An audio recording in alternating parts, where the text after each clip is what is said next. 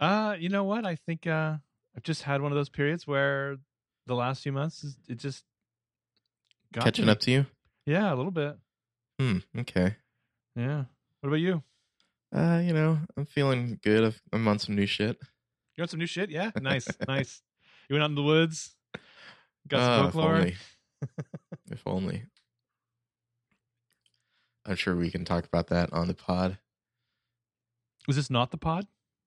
Well, it's the start of the pod, but we Okay. haven't got to what we're listening to yet. Okay. We're just vamping for Mm-hmm. a hook, some kind of content. Some kind of content, yeah. We're just pimping out our own lives for entertainment. I feel like that's not very interesting. Yeah, I don't know, man. I don't know what couple of periods this week I was just like, I don't feel great. This is terrible. I hate this. Like in a physical way or in like a mental way. Oh, geez, An more emotional mental way. Yeah. Yeah. That's why I don't like emotions. Whenever I feel them, they're never the good ones. You gotta be like me. You turn off your emotion chip.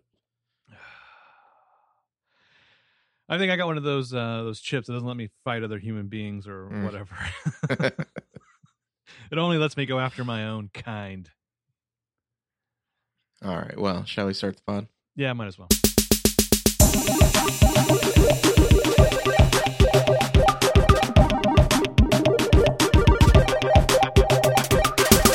Hello and welcome to Headcanon. I'm James.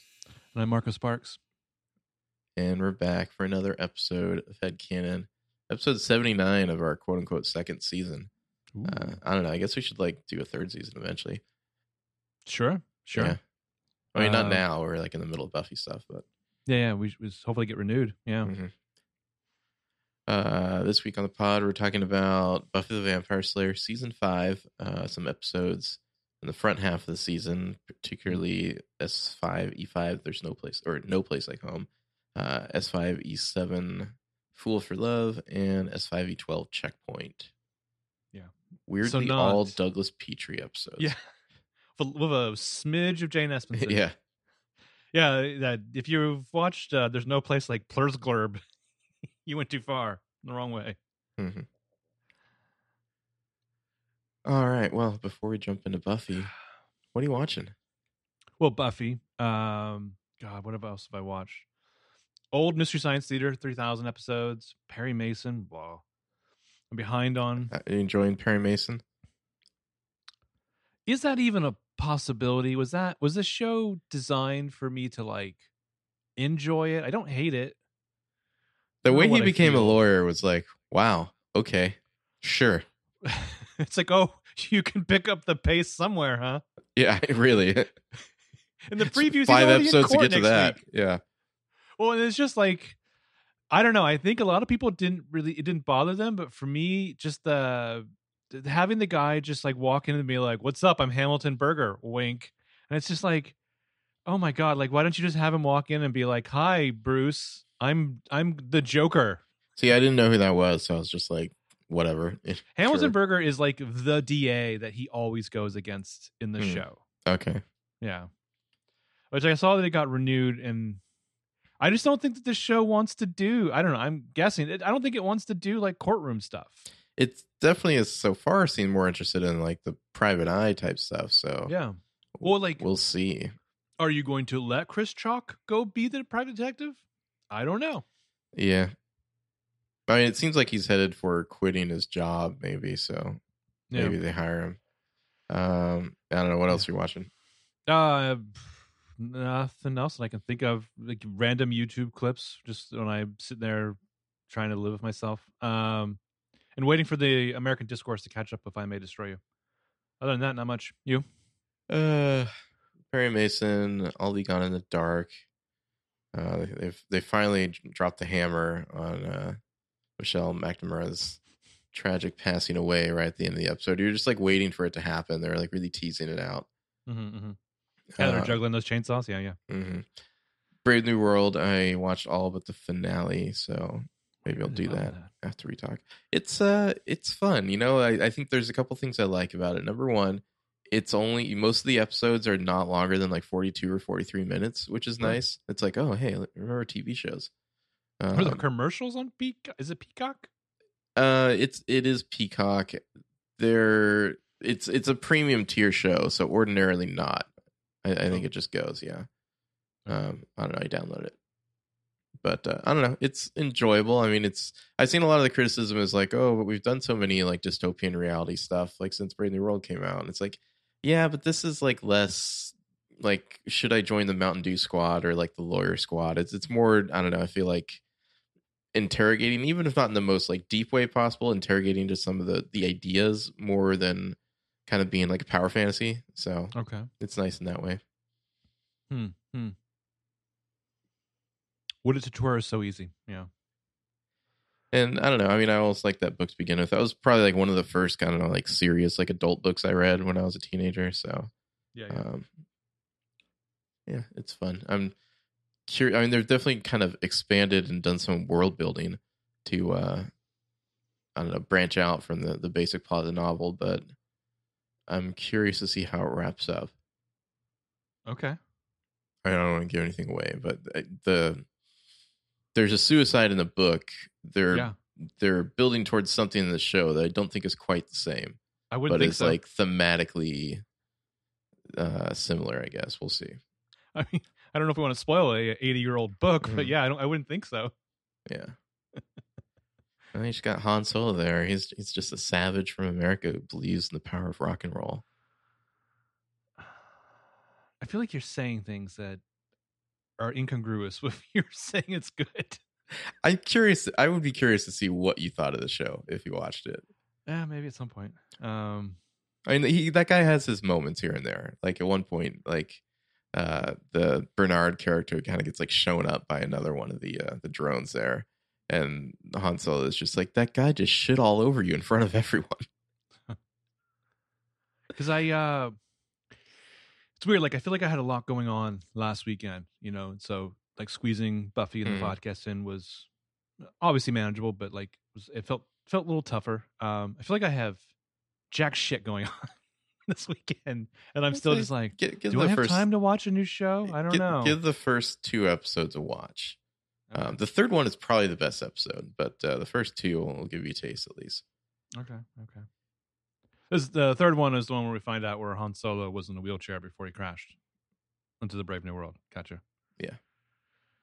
And then what else have I been watching? Oh, I watched the Jenny Nicholson video on the last BronyCon, which was surreal and entertaining. I didn't realize this, but apparently she's horse famous. She's like secretly like part of some like fan thing called Friendship is Witchcraft, which is like a big deal in the Brony community. I don't know. She's like kind of like humble flexing in it. It's like, oh, by the way, like I'm like horse famous, and like people are still like singing her songs and dancing to them on like TikTok now and just stuff like that. It's pretty bizarre. James, you're perfect. Okay. Hold on for a moment. Everyone else listening, did you understand a word he just said? They can watch the video and find out, man.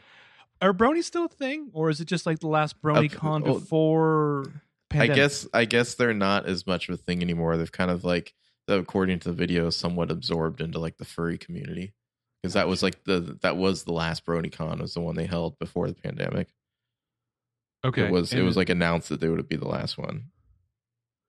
Okay, and like, were the bronies at all related to like the Lisa Frank people, or is that a separate thing? Separate thing. I don't know. Watch the video. It's an entertaining video. You'll learn something. Sounds that way. Yeah. Some weird fucking people. Did you at one point say that she was horse famous? Yeah, she's horse famous. Okay, cool. Mm-hmm. That's when you're famous within the BronyCon or the Brony community. Not just the equestrian communities altogether. Yeah, but specifically the Brony community. Okay. Huh. I wonder what the bronies think of like the equestronauts. Yeah, I don't know. Well, what are you listening to? Well, so 3 days ago, I was listening to Once More a Feeling. 2 days ago, I was listening to the Phoebe Bridgers album again. And then for the last 24 hours straight, it feels like I've been listening to a little album that not many people have heard of that dropped from our girl Taylor Swift. Folklore. Yeah, I had been listening to some old Radiohead back when they were good. But then, yeah, obviously Taylor Swift is kind of taking the world by storm with her quarantine album. Mm-hmm. It's shockingly good. It's not shockingly good. It's amazingly good. The only thing I think is surprising to me about it, and I guess it kind of fits the pandemic times, is it feels very much like it's not so much designed for singles, which is where Definitely not. Yeah, I kind of hated the album. music industry. Like it's a real album. Mm-hmm. Everything feels like it belongs together, and obviously there's a story that people are going to debate. Well, I mean, there's multiple stories. I mean, I think it's kind of funny to see people going so hard for like, oh, this is a reference to the Kennedys, or this is like she's talking about Joe Jonas here, and it's like she very specifically like put in like the like liner notes or whatever that like not all this is about me. Yeah. But people, I don't try. Like, I don't know if she's gonna like send Joe Jonas and Sophie their baby a kit or their baby a present. But yeah, I mean, but like no, I just mean like the debate of like, how gay is it. Which is fine. That's gay as you want it to be. Yeah, exactly. Everything's as gay as you want it to be. I mean, it just sounds like Becky's had a rough go. Betty, you mean? Betty, sorry. Yeah. Sorry, I got confused because there's a Rebecca earlier in the album. Yeah. Yeah, I can tell this will be a good writing album. It has a nice, consistent flow where you can just kind of put it on and kind of get into your groove there. I like that it has no like obvious singles, like the whole rollout of it. It's like, here it is, it's a surprise, it has some music, peace out. Like I like Lover, it just seemed like she was trying so hard to like be the biggest pop star in the world, and like this album was like pretty much exactly what I would have wanted for her. It's like, hey, strip it down, stop chasing like the pop crown or whatever, and just like, make good music. And that seems to be what she's done. So well, I think pretty Lover much exactly was what I wanted. Well, Lover was like, you people didn't appreciate Reputation enough. So she's like, is this what you want? Is this what you want?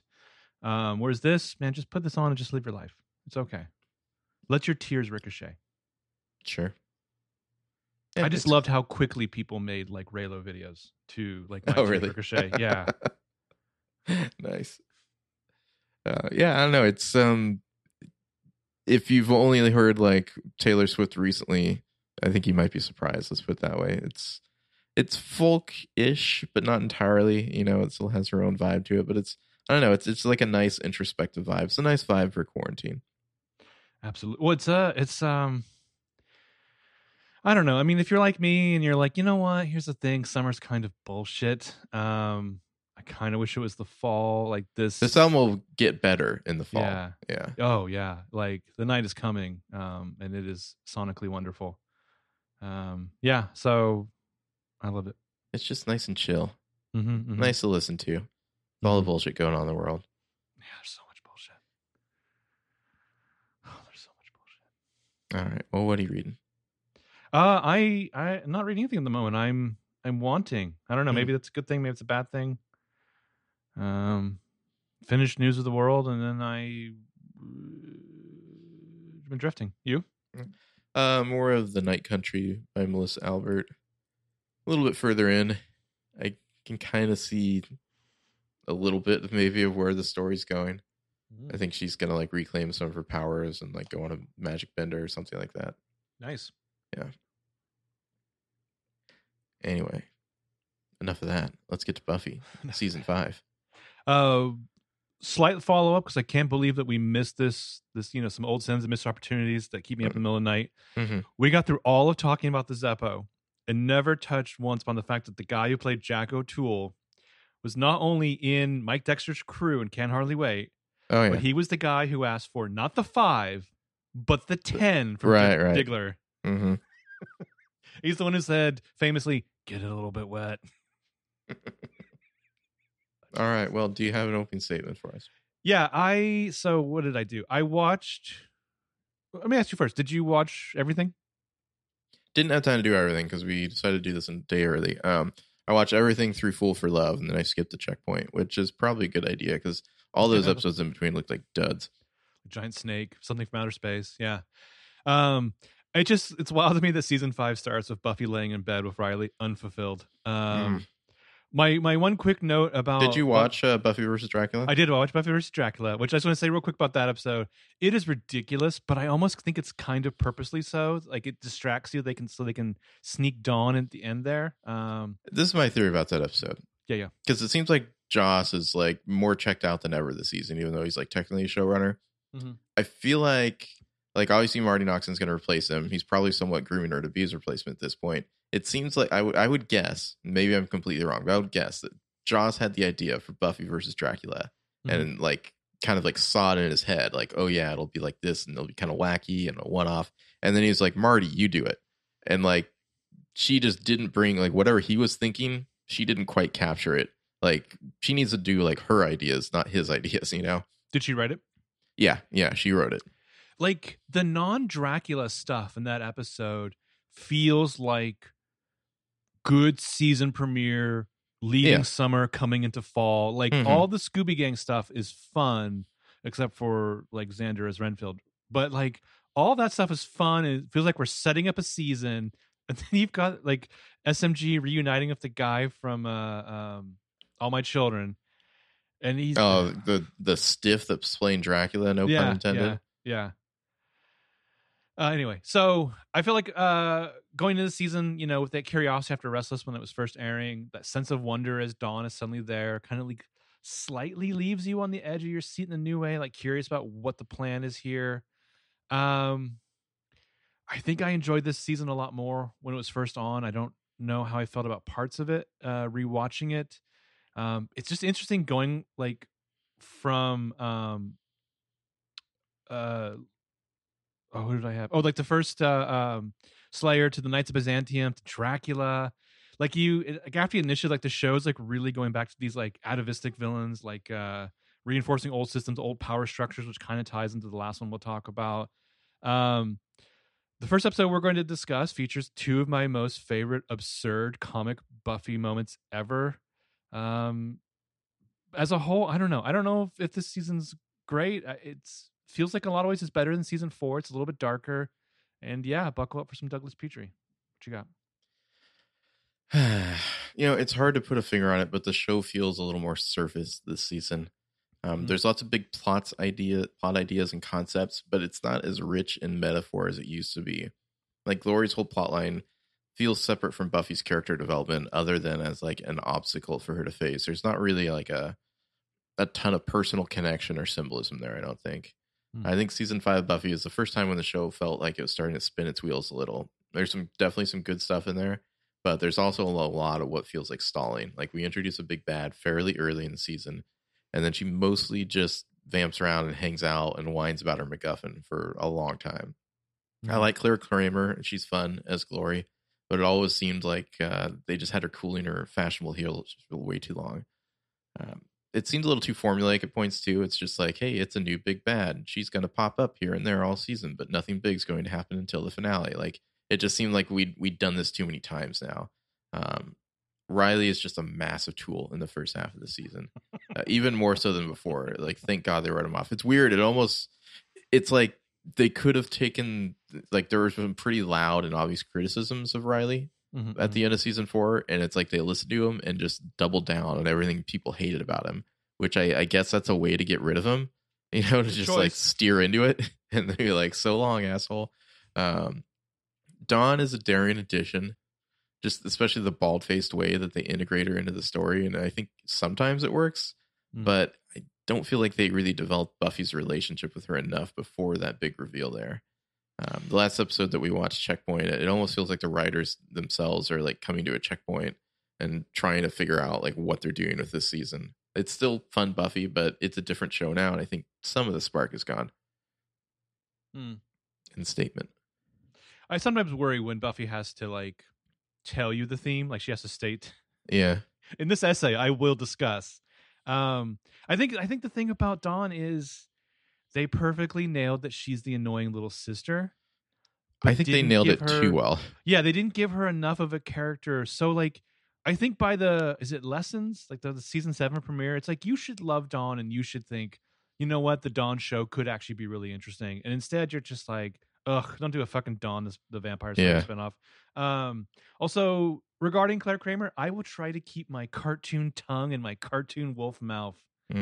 She is fantastic in this. I mean, like you said, thank God she's in this stuff, because if it's spinning its wheels, at least she's fantastic as it. Anyway, yeah. Shall we talk about No Place Like Home, S5E5. I've got 5 moments as usual. I also have 5, so why don't you start us off? All right. Minor moment, but Willow's gift wrapping job, I just thought was very amusing. Especially because most of it's just kind of happening in the background of the scene as like they're having conversations and doing other stuff. It's a truly hideous gift wrapping performance. A+. It really reminded me, and I don't know if we're going to talk about it all later because it's probably not that interesting, of my very short tenure working at Kohl's. That something like that was when I was like, I'm not coming back to this job. I was not meant to be in retail. I don't know how to wrap a woman's dress. My number 5 is just Willow saying that she has a lot of involuntary empathy for Dawn because, she's a big spaz. Yeah, that's a good line. My number 4 is when Buffy is in the trance and we see Dawn disappearing in the photo. It's super creepy. And then like when she's in Dawn's room, that's a pretty cool visual effect there of the room flashing back between Dawn's room and like kind of like an empty room with just some crap like in storage, The only time the effects show their age is when they do the reverse to Michelle Trachtenberg, I think. Like I think SMG kind of blends. It's obviously like it's a lot of green screen. I think SMG still kind of blends into her side, and then like the do you mean when Dawn walks in? Yeah. Okay. Like you can definitely tell that she's for sure in front of a green screen. Right, yeah. My number 4 is just the introduction of Glory. Like, what a sexy breath of fresh air. And she's just like, you know what? Look at all this scenery. I'm going to devour it. Let's see. What are we, number 3? Yeah. Mine is, this could be higher, but I put it here. Buffy saying, "What are you doing here?" to Spike. 5 words or less. And Spike says, "Out for a walk, bitch." Like the little hang loose sign he gets. I can't believe that's so low on your list. Well, my number 3 is what you mentioned with the spell that they did, the pull back the curtain spell, but also the great like paranoia cinema camera trick where Buffy's done the spell and she's downstairs in the living room afterward on the phone with Giles and he's asking, about it, and she's like kind of pacing back and forth. And then as she like comes back to the left side of the frame, suddenly Dawn is standing right there behind her. And like Buffy gets very quiet sensing, and Dawn's like, "What are you talking about?" Every once in a while, Dawn is just like, why don't I just suddenly talk in a suspicious tone? Well, that's what this beat calls for. They went really hard in that episode to make it's like, is Dawn evil? Yeah. Let's see, 2 now. My number 2 is Giles in his wizard outfit, just standing there, that just quietly dress up like a wizard until Buffy stares at him long enough, and he's like, "Okay," and he takes it off. The hell is your number 1? We'll get there. My number 2 is, what are you doing here? 5 words or less. Out for a walk, bitch. And then just not just that, but when he does leave, because he said he's just stopping by on his way to this place or that place, she sees that there's quite a few cigarette butts on that tree. Yeah, be concerned, Buffy.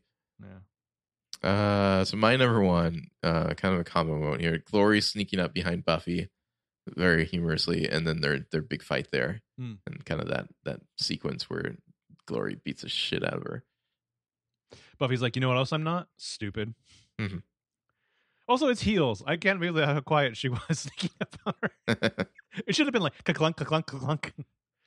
Number 1, of course, 100% is Giles wearing his wizard robe and hat and just standing there waiting. And Buffy doesn't even give him a dirty look or anything. And then he just slowly takes it off and doesn't talk about it. And then the kicker is when Willow shows up later and she's like, "Oh, where's your robe and hat?" Yeah, I that would have been weird if he was just wearing that outfit from now on whenever he's in the magic shop. Especially when Quentin shows up. Fucking Quentin, yeah. All right, so that was our number 1. So let's dive into the episode here. Actually, let me pull up the episode real quick. I should do that as well.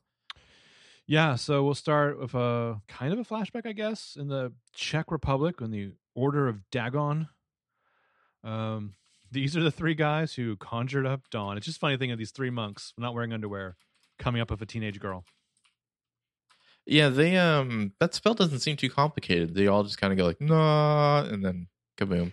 Well, when he's just like, "We changed your memories," I was like, just say that the spell did it. Like, Yeah, don't make it imply that you guys spent hours just being like, "How do teenage girls talk?" it just kind of did it on its own. Yeah. Which what we haven't talked about too is this is kind of the brilliant setup though for the animated series that they wanted to do, where it was just the high school years again, animated, and Dawn's the little sister. Oh, really? Like the alternate like reality or whatever. Yeah. Yeah, just like the adventures you didn't see from the show, but also Dawn's just in the mix. I could see that. Yeah, apparently they got like very close with that. There was probably like quite a few scripts written. I kind of always wondered like if they're going to ever release those in some way. Yeah, who knows? I mean, I don't know. You would think that would have been a slam dunk, but I don't know. But yeah, and then we don't see the beast at this point. We just see that she's kicking this like massive door down. They don't even really like stick with the beast very long. The beast, the abomination. Yeah, we skipped over whatever episode where they learn that she's Glory, but at some point between 7 and 12. Yeah. So something big is trying to pound its way into this giant door. And then we cut to now where like Buffy's in a fight with that guy who had a bit role in Ocean's 11 and Ocean's 13. And she defeats this vampire, and the security guard walks up and he's like, "I'm remarkably cool with you kids doing raves at the abandoned warehouse I guard or whatever's." Well, I get paid by the hour. I really don't give a shit, I think is what this guy's saying.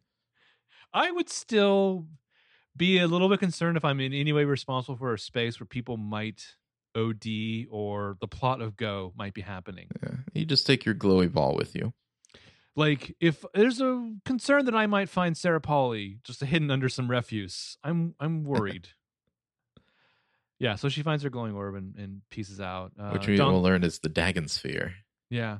Dawn's around. Joyce is sick. She and Dawn have a book club together. So I skipped over it because, like, obviously in it's like episode 2 where like Giles is like in on getting the magic shop, because in episode 1 he's like, "I'm thinking about leaving town, that thing that I eventually will do in season 6." Yeah, it's weird. It's like it was delayed for a season because Buffy really needed him around. I'm really out of cash, you guys. In the previous episode here is when Joyce, she like, I don't know, fainted and briefly looked at Dawn and it was like, "Who are you?" or something like that. Yeah, so she's got some health problems that will continue for the next part of the season as we go into the woods. But yeah, the wizard robe and hat, that moment will never not be perfect. So this is day 1 of the magic shop. Giles has been there since 9 a.m., had 0 customers by the time Buffy and Dawn walk in. And I love her. This should have been on my top moments. She's like, "Soon you'll be making money hand over fist." And she's like trying to like mime, like, what does that even look like? My hand over my fist. Anyway, whatever. I just love the way she stares him down, like the look on her face. It's just like, Giles, don't make me say it. Yeah. This is my Buffy face. Now take that off. Yeah. So anyways, this will be the kind of magic shop where the owner's friends are always just going to be hanging out. Yeah. Yeah, there's like a table for them to hang out at. Yeah. And there's alcohol there too. I mean, what else would that be for? For people to like play Magic the Gathering or something?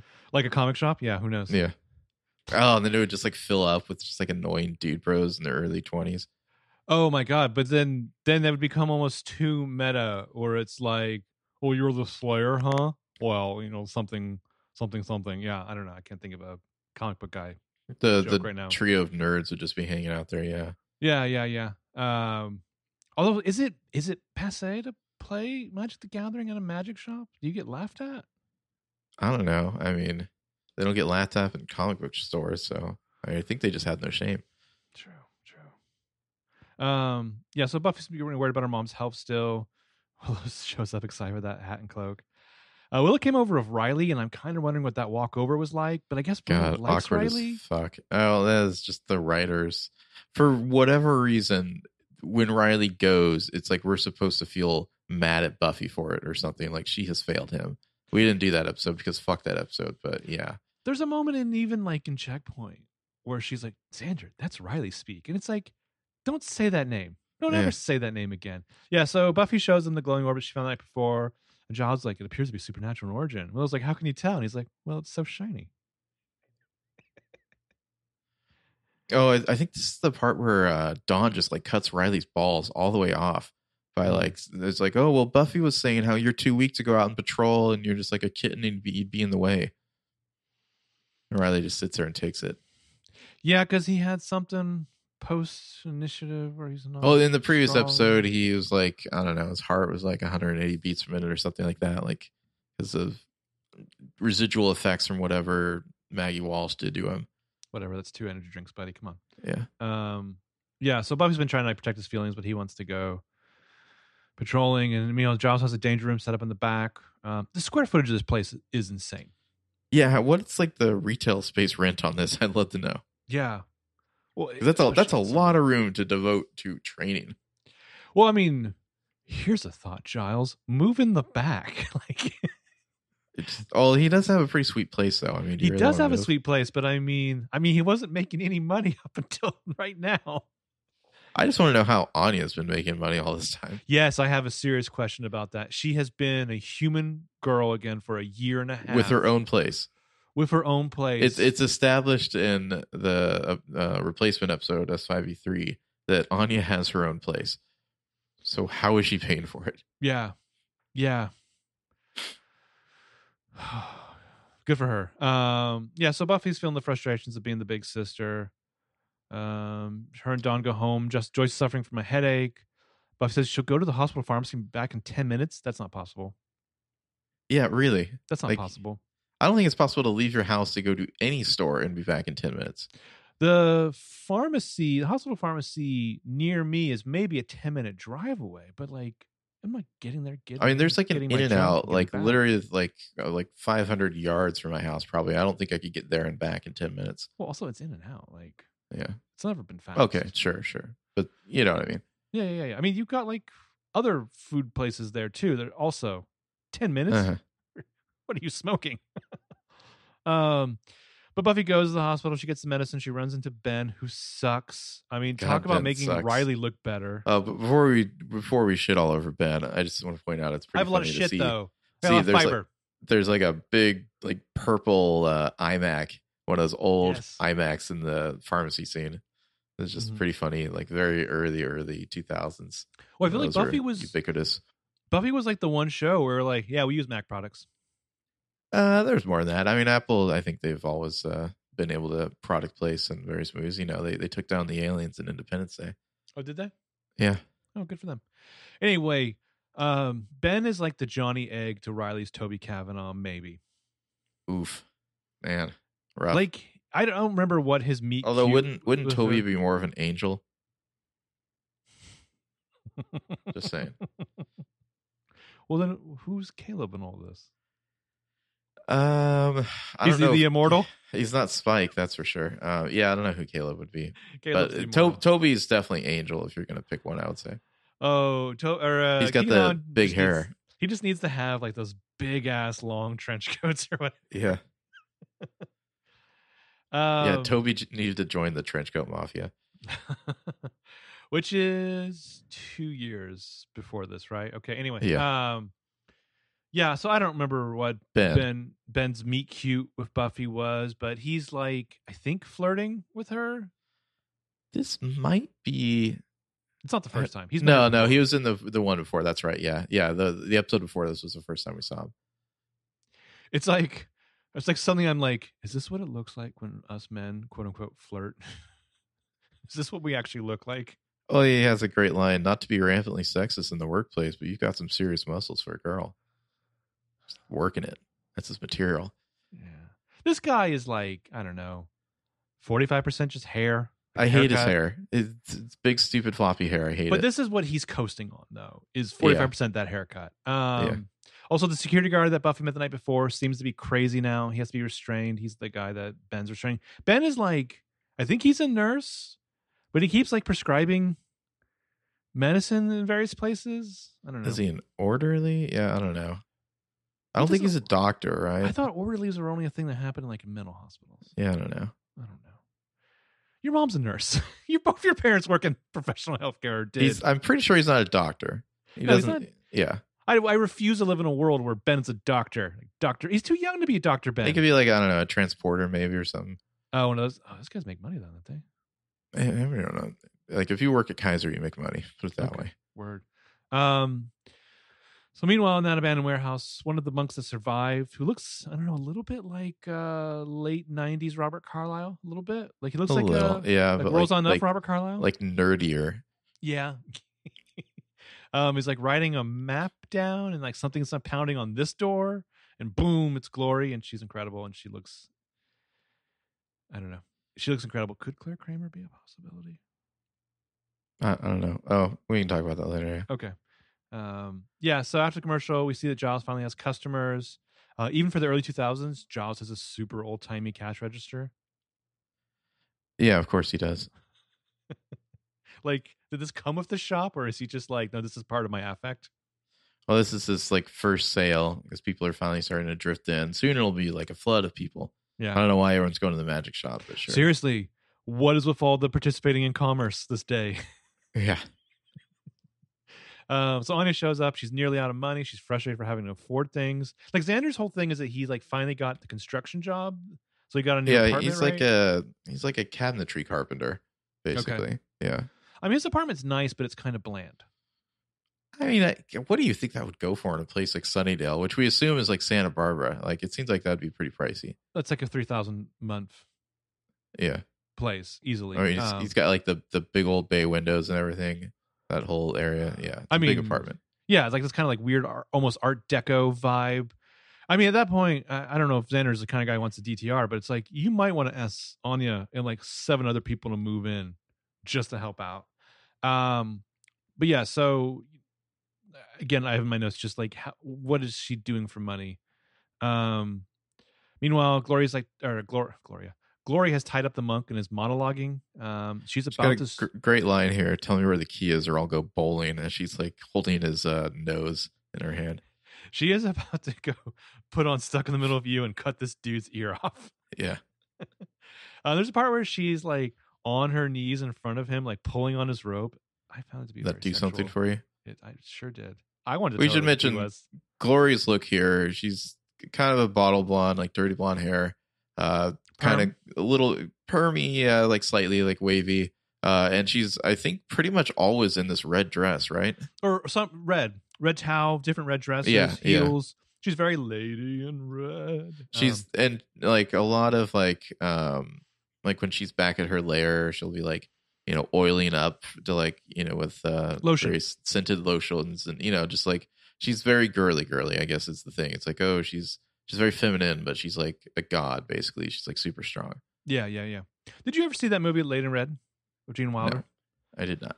There was a whole genre of 80s movies where it's just like you're rooting for this like middle-class schlub to cheat on his wife successfully. Okay. And so that was just him with the Weird Science lady. Anyway, so there's like also like another security guard's like tied up in the corner, like begging for his life. He's like, I got a wife and kids. And then she does like a weird move where she kind of like sticks her hands like inside his brain, and they kind of like phase into it, you know, all glowy. Mm-hmm. And this helps her. It's like she has to do this occasionally to maintain her own, like, I don't know, sanity or well-being. It's like kind of like vampire-ish, I guess, you know, where she has to like feed off other people, but she's like feeding off their minds or something. I mean, I got this way. Glory's going through it, and I definitely felt sympathy for her here, because who hasn't had a manic monologue in the last week? And she drops Sitting on the Tuffet reference. Uh-huh. So all the restless people are the, you know, whatever's going on in Faith and Buffy's dreams, people are freaking out. But yeah, man, if glowing brain juice sucked out of some schlub's head is the key, I'll take it. Back in the magic shop, place is inundated with customers. Giles like recruited all the Scoobies. Way too many people in here. It might be a fire hazard. Yeah. Anya's just like, she's got a customer's money, and she's like, please go. This customer. She knows her retail. She likes capitalism. Yeah, and so like Xander's just like, babe. Like, I just wanted to let you know that like the Shopkeepers Union of America called, and they wanted you to let you know that please go has been replaced with have a nice day. And she's like, but I have their money. Who cares what kind of day they have? And he's like, Exactly. no, and it's just a long cultural tradition of raging sincerity. Embrace it. She says, "Hey, you, have a nice day." Which is like, I don't know, at the same time, roughly the same time. Shit, no, maybe a couple years earlier. I was like, yeah, High Fidelity. That's a movie about customer service. Yeah, well, High Fidelity is probably around. This is like 2000, I think, right? I can't remember if it was a late 90s movie or a early 00s movie. I feel like I watched that in college, so I don't know. Okay. We'll see. So Buffy's now convinced that someone has made her mother Yeah, supernaturally 2000. sick. Okay, so just a year earlier. March 28th, 2000. Yeah. And so everyone's like, okay, sure. Someone obviously made Joyce supernaturally sick. Let's get on that. Willow is doing just a straight up garbage job of wrapping something for a customer. Anya has to take over, and she wraps it well, so we can see like, oh, she's good at retail. But it is pretty effective that they kind of do that in the background of the scene. Yeah. While they're all having this conversation about other stuff. So the breaking point for me at Kohl's was I just needed some kind of job because I was bored and I had just moved back to California. It's also, like, what, just a few years ago? It's 2014, I believe. Okay. I didn't really want to go back into the field I'd been in. I wasn't really hurting for money at the time. And I was like, what the hell? I need something. I'll take literally any job, first job that comes to me. They put me in the, what do they call that position in the back? It's not customer service. Is it customer service? Where you go and complain or return things? I think that's customer service. Okay, customer service. So they had me start at like 5:00 on a Monday. And they're like, this guy right here is going to train you. And that dude immediately like turned to me and was like, I've been working all day. I'm taking my break. And I was like, I know nothing, right? Like, I don't even know how to turn on this computer. Anyway, by day 3 of that job, they were having one of their ridiculous, like, bullshit Kohl's sales. And they're like, we need you to work the cash register up front. I'm like, I don't know how to do that either. The only thing they had taught me how to do was give discounts. And so anyways, a lot of ladies' dresses were very complicated, and I didn't know how to fold them. And I just started, like, one point I just started kind of like holding a hanger and like wrapping this this dress around the hanger. That's in how the you air. do it, yeah. And the woman who was buying this, the look on her face told me she was not appreciating what I was doing. So I just kept giving her 10% more off.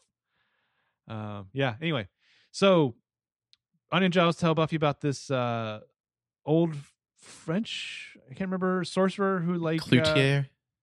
Let's say he's French. He came up with like a spell that will show traces of other magic that's done, and they suggest that she does that at home to see if anyone's, done voodoo to her mom. Yeah, so she can see if there's like anything, because this is her new idea, because she found that Dagon sphere is that like, the reason my mom is sick is supernatural, and of course, the big twist, if you want to call it that, this season is that no, there's nothing supernatural about Joyce at all and her illness. Yeah. So Buffy has Riley come over because she feels bad for him. She's trying to include him, make him feel special and useful. He's kind of sticking it to her how they should take care of each other. I mean, she's only making him feel better because he keeps going around so butthurt. But like, she's gonna do this ritual. And she needs him to like help her, pour sand and stuff. I don't even want to think about pouring sand straight into my carpet. I was thinking exactly that. She's just dumping a bunch of sand all over her rug there. Enjoy your vacuuming later. Like, you could, I don't know, put a tarp down or something. Seriously, especially in your own room. Yeah. But Riley sucks. I think it was in the end of the Replacements episode when he's talking to Xander and he's like, oh, Buffy's so great, but she doesn't love me. It's like, this is your angst. Go away. Oh, is that like why Xander like especially sticking it to Buffy on the case of Riley? That just it doesn't make any sense to me. Like, for some reason, Xander has decided that he has broed down with Riley and like he's taking his side and stuff. But he just needs to be like, Xander, you gonna meddle? Are you gonna meddle? Just be like, Xander, come on, him or me. I know you're picking. Yeah. Well, I mean, because I think Xander's trying to live vicariously through Riley, right? I guess so. Yeah. I think he sees Riley as like a role model. Fuck you, Riley. But it's like he's like comparing his relationship with Anya maybe to him and Buffy. Maybe. I mean, maybe he also slightly sees the writing on the wall of Spike and is like, no more supernatural boyfriends for her. So at one point, Dawn knocks on the door and is like, what are you doing in there? And Buffy yells, my boyfriend. Anyway, so she does the ritual and goes downstairs, and it's basically like she sees the house and the cross between like a drug days and like an Instagram filter. runs into her mom who's going out. I don't know where Joyce is going, but there's nothing wrong with her mom, I think visually. isn't this like her mom's like, I'm feeling way better. I'm gonna go head out like to see the girls or something like that. I'm heading to the Bradbury for a drink Yeah, pretty much. with my good friend Ashley Marin.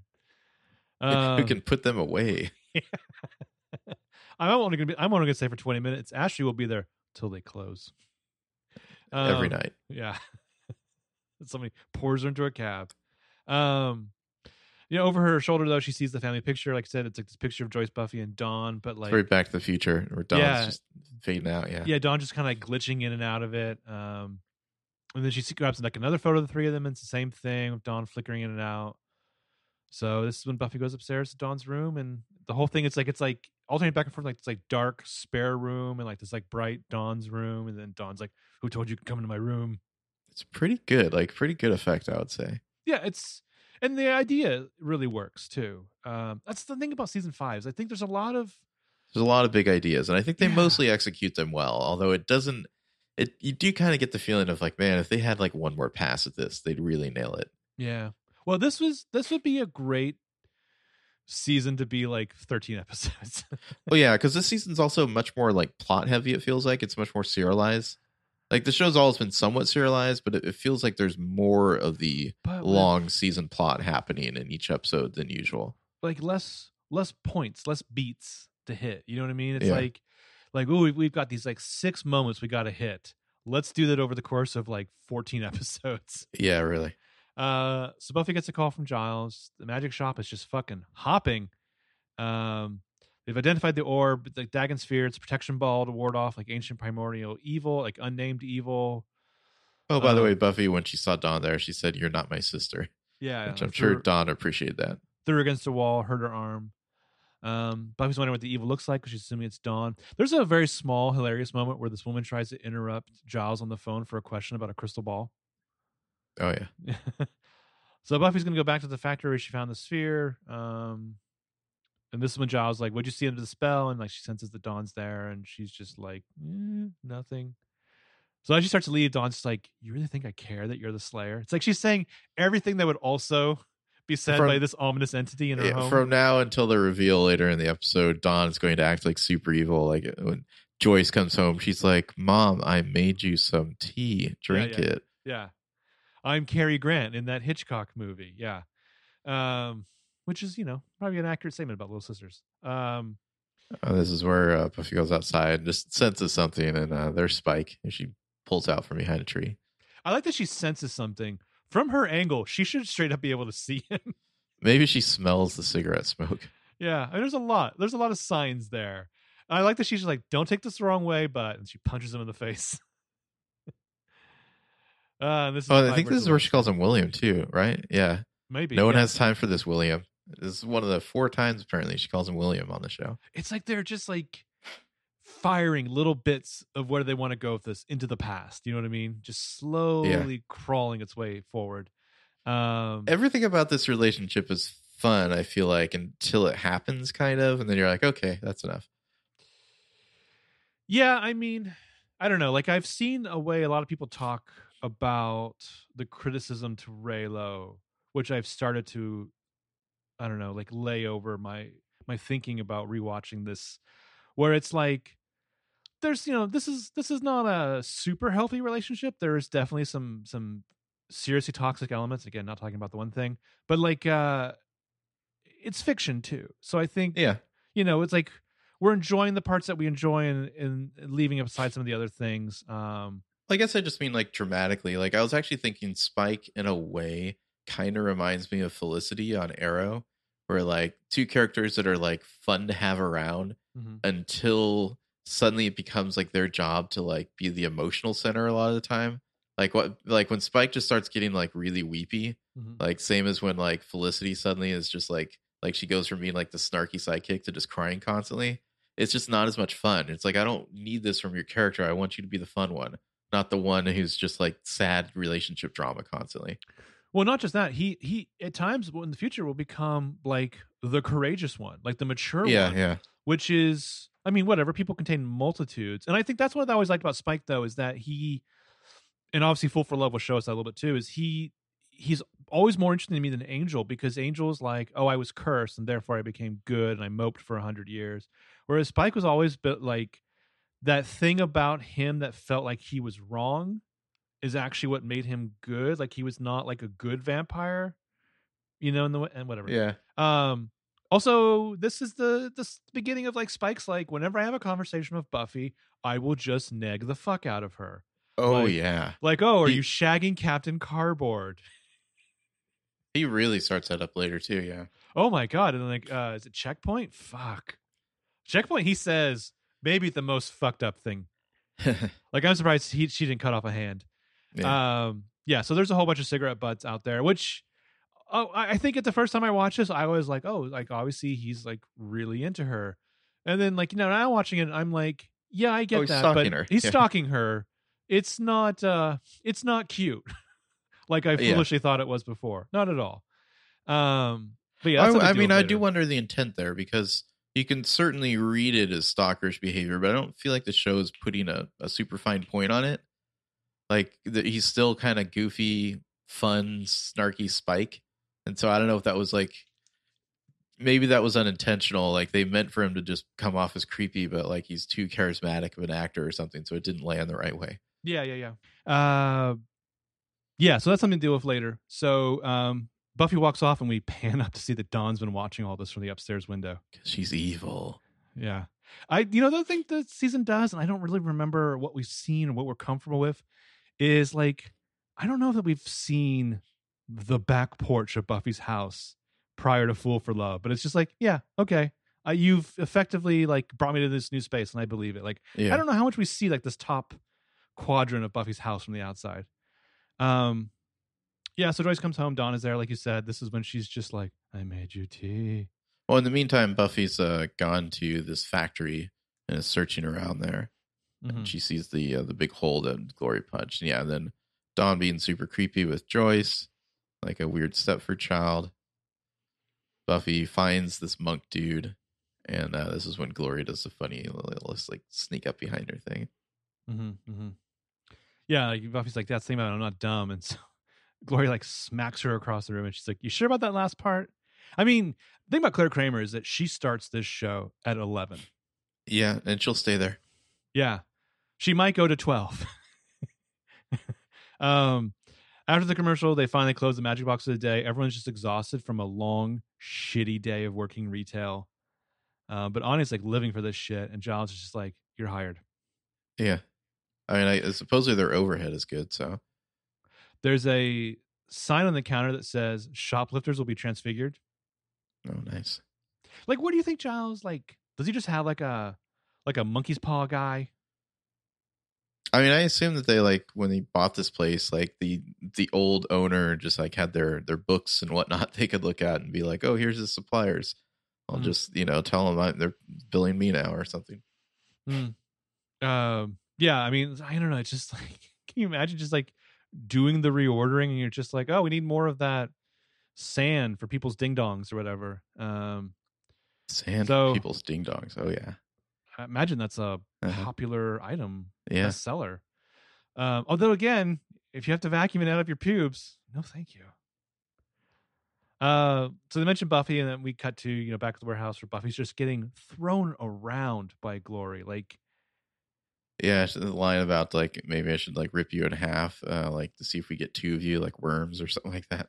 yeah, I mean, like, I'm trying not to describe this in sexual terms, but she's just being thrown against walls. And Buffy hits her at one point, and Glory's like, "What the fuck? LOL, you hit me." She can't And then believe it. She's a very impetuous god. I love her. She's like, "Hey, I just noticed you have superpowers. That is so cool. Can you fly?" And she throws Buffy across the warehouse.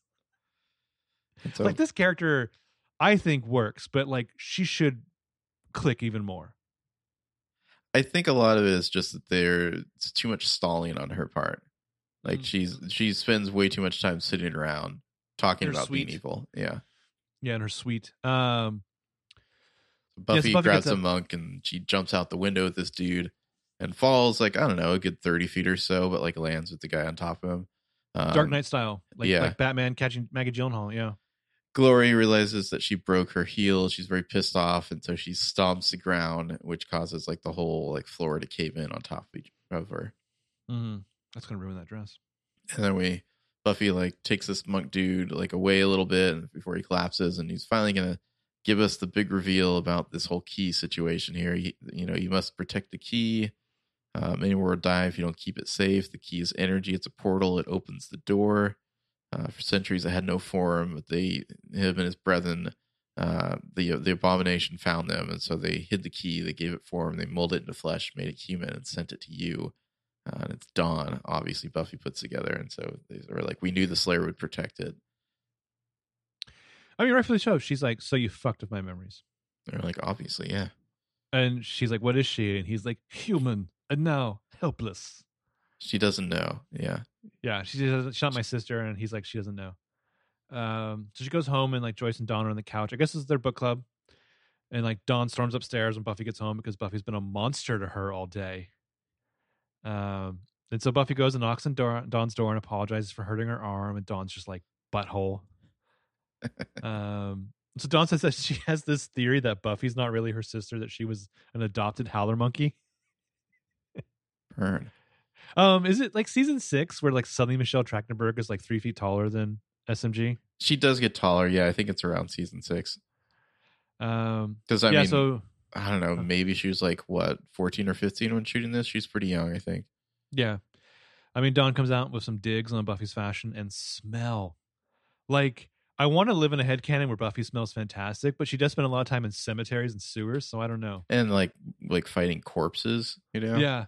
I imagine I mean, that monk nightmare. probably shit his pants, and Buffy probably smells like it now. Oh my god, wearing like a monk's robe where you don't have like undies on underneath and you're shitting yourself? Ooh. Okay, yeah, Michelle Trachtenberg would have been like 14 when she's filming the season. So she went on to become Harriet the Spy, and then she was on Gossip Girl. She was Harriet the Spy. She went on to become Dawn. Okay. Yeah, sorry. Then Gossip Girl, and then I mean, she's in Euro Trip. Gossip Girl is probably the most recent stuff that she's done that's notable. She's not the one by which Scotty doesn't know, right? No, she's like the sister. Yeah, Michelle Trachtenberg's like a sister character in that, I believe. Okay. I guess she's, I don't know, did some voice work for Robot Chicken. Hasn't acted in a couple of years. I don't know. Well, maybe she's a smart one. Huh. Also, Euro Trip, maybe Matt Damon's best role. Scotty doesn't know. It's sad that I still remember lyrics from that song.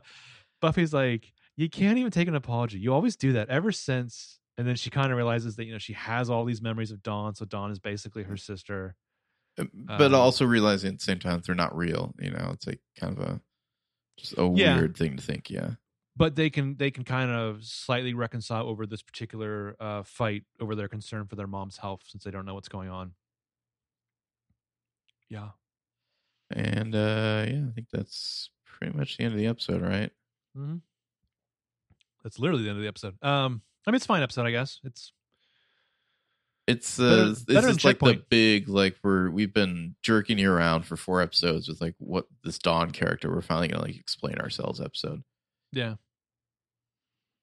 I don't know. I mean, there's something to be said for like, I feel like my complaints about Perry Mason are the exact opposite of what I would have for other shows where I'd be like, take some time, like let's simmer in these juices. And like Perry Mason, I'm just like, let something fucking happen.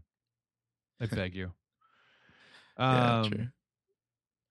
All right, and then we're moving on to Fool for Love S5E7. And I once again have 5 moments. This is November sweeps episode. I have 8. All right, you can back take on it top, away. baby. Number 8. Just whatever poor Angelus is going through in those flashbacks. He is having a tough time. Also, if you recall, there was a companion episode to this. I watched it. You did? Okay. I did not watch it this time, but I know there is one where we see you like, were a couple of Johnny the flashbacks Research guy. From You were Johnny Research guy last time, so I watched the Angel episode. Only about half of it really affects. Well, there's a couple scenes where we see like from like another point of view, basically flashback scenes. Yeah. The the flashbacks in the Angel episode, which is called Darla, is really to do with like the aftermath of him losing or gaining his soul. So like the Kalderash tribe to the Boxer Rebellion. So some of these scenes of Angel beforehand are Angelus. And he's just, not enjoying having other male attention in the room. Sure. What's the cock in the hen house? I don't know animals. More than one cock in the hen house? Something like that, right? I don't know. Yeah, just when I don't know if that's actually a problem or not. Way to go, Angel. Use those cocks.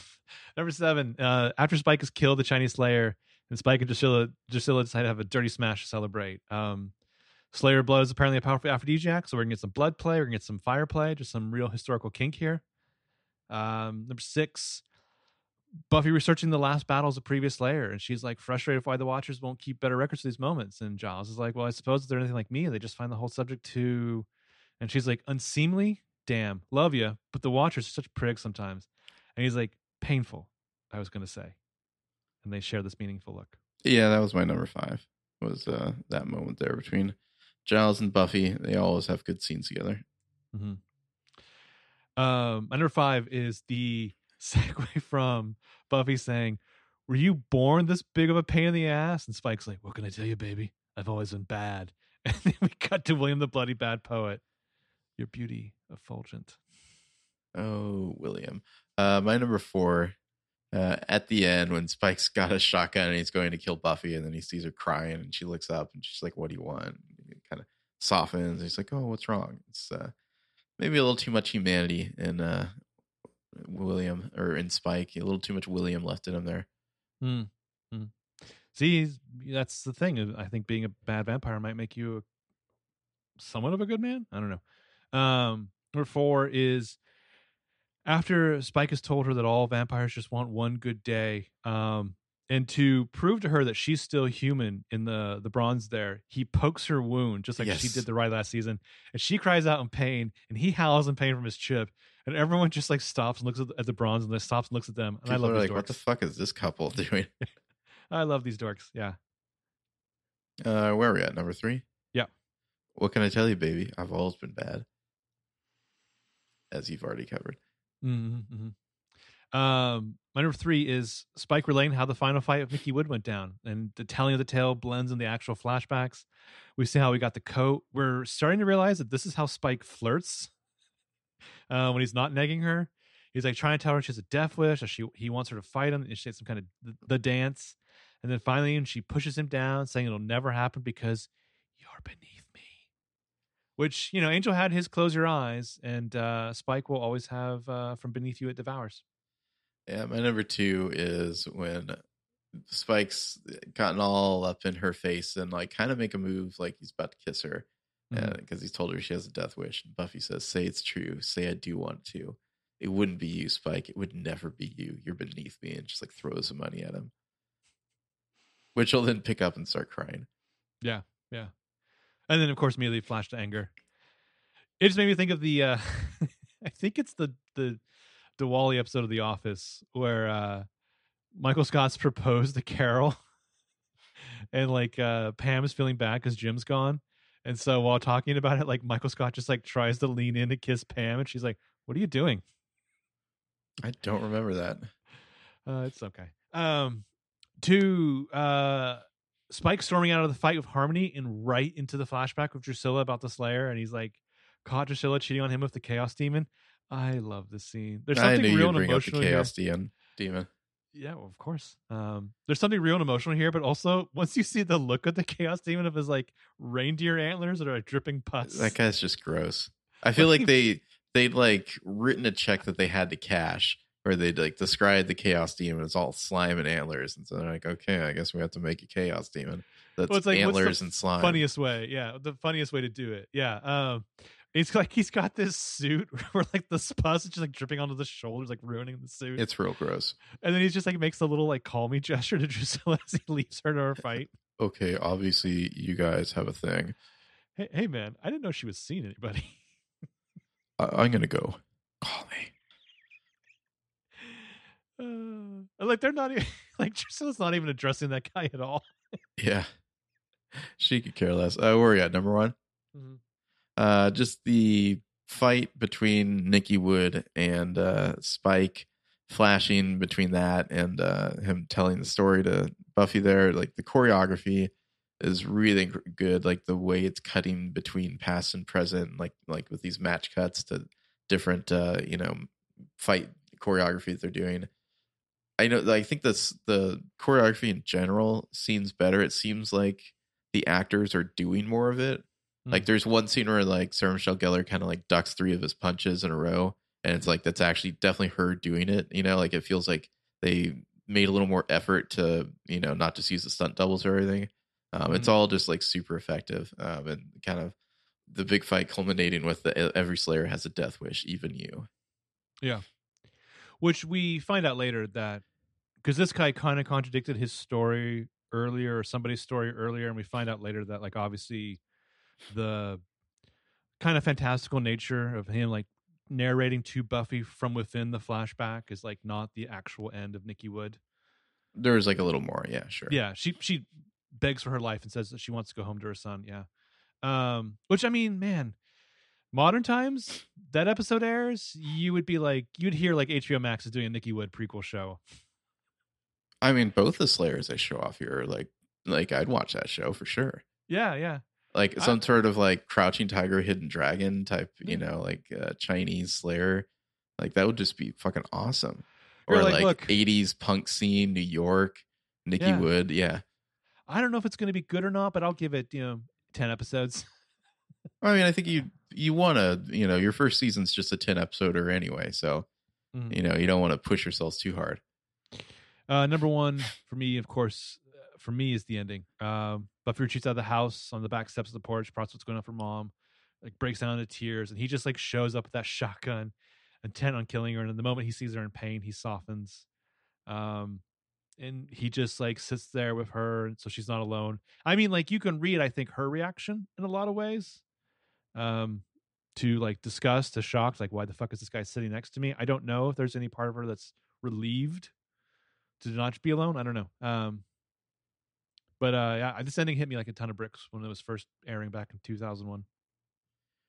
Yeah, this was pretty. I mean, it's probably more effective if we'd watch more of the other episodes, just kind of Buffy's building angst over her mother and whatnot. But yeah, to see her break down like that, and then like Spike has that human moment, it's all very, very excellently done. I mean, I think you can see where I became a Buffy person. Like it's not insane. Yeah, so moving to the episode. Apparently, Doug Petrie had to write the script in 4 days. Really? Interesting. And when he turned it in, the original title was Love's Bitch. Okay, that makes sense.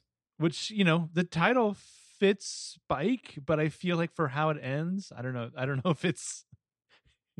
I don't know if it's a good title to go with, like, considering like where they're hoping this will go. But yeah, we've got our big Spike episode here after his realization that he's goo goo gaga for Buffy.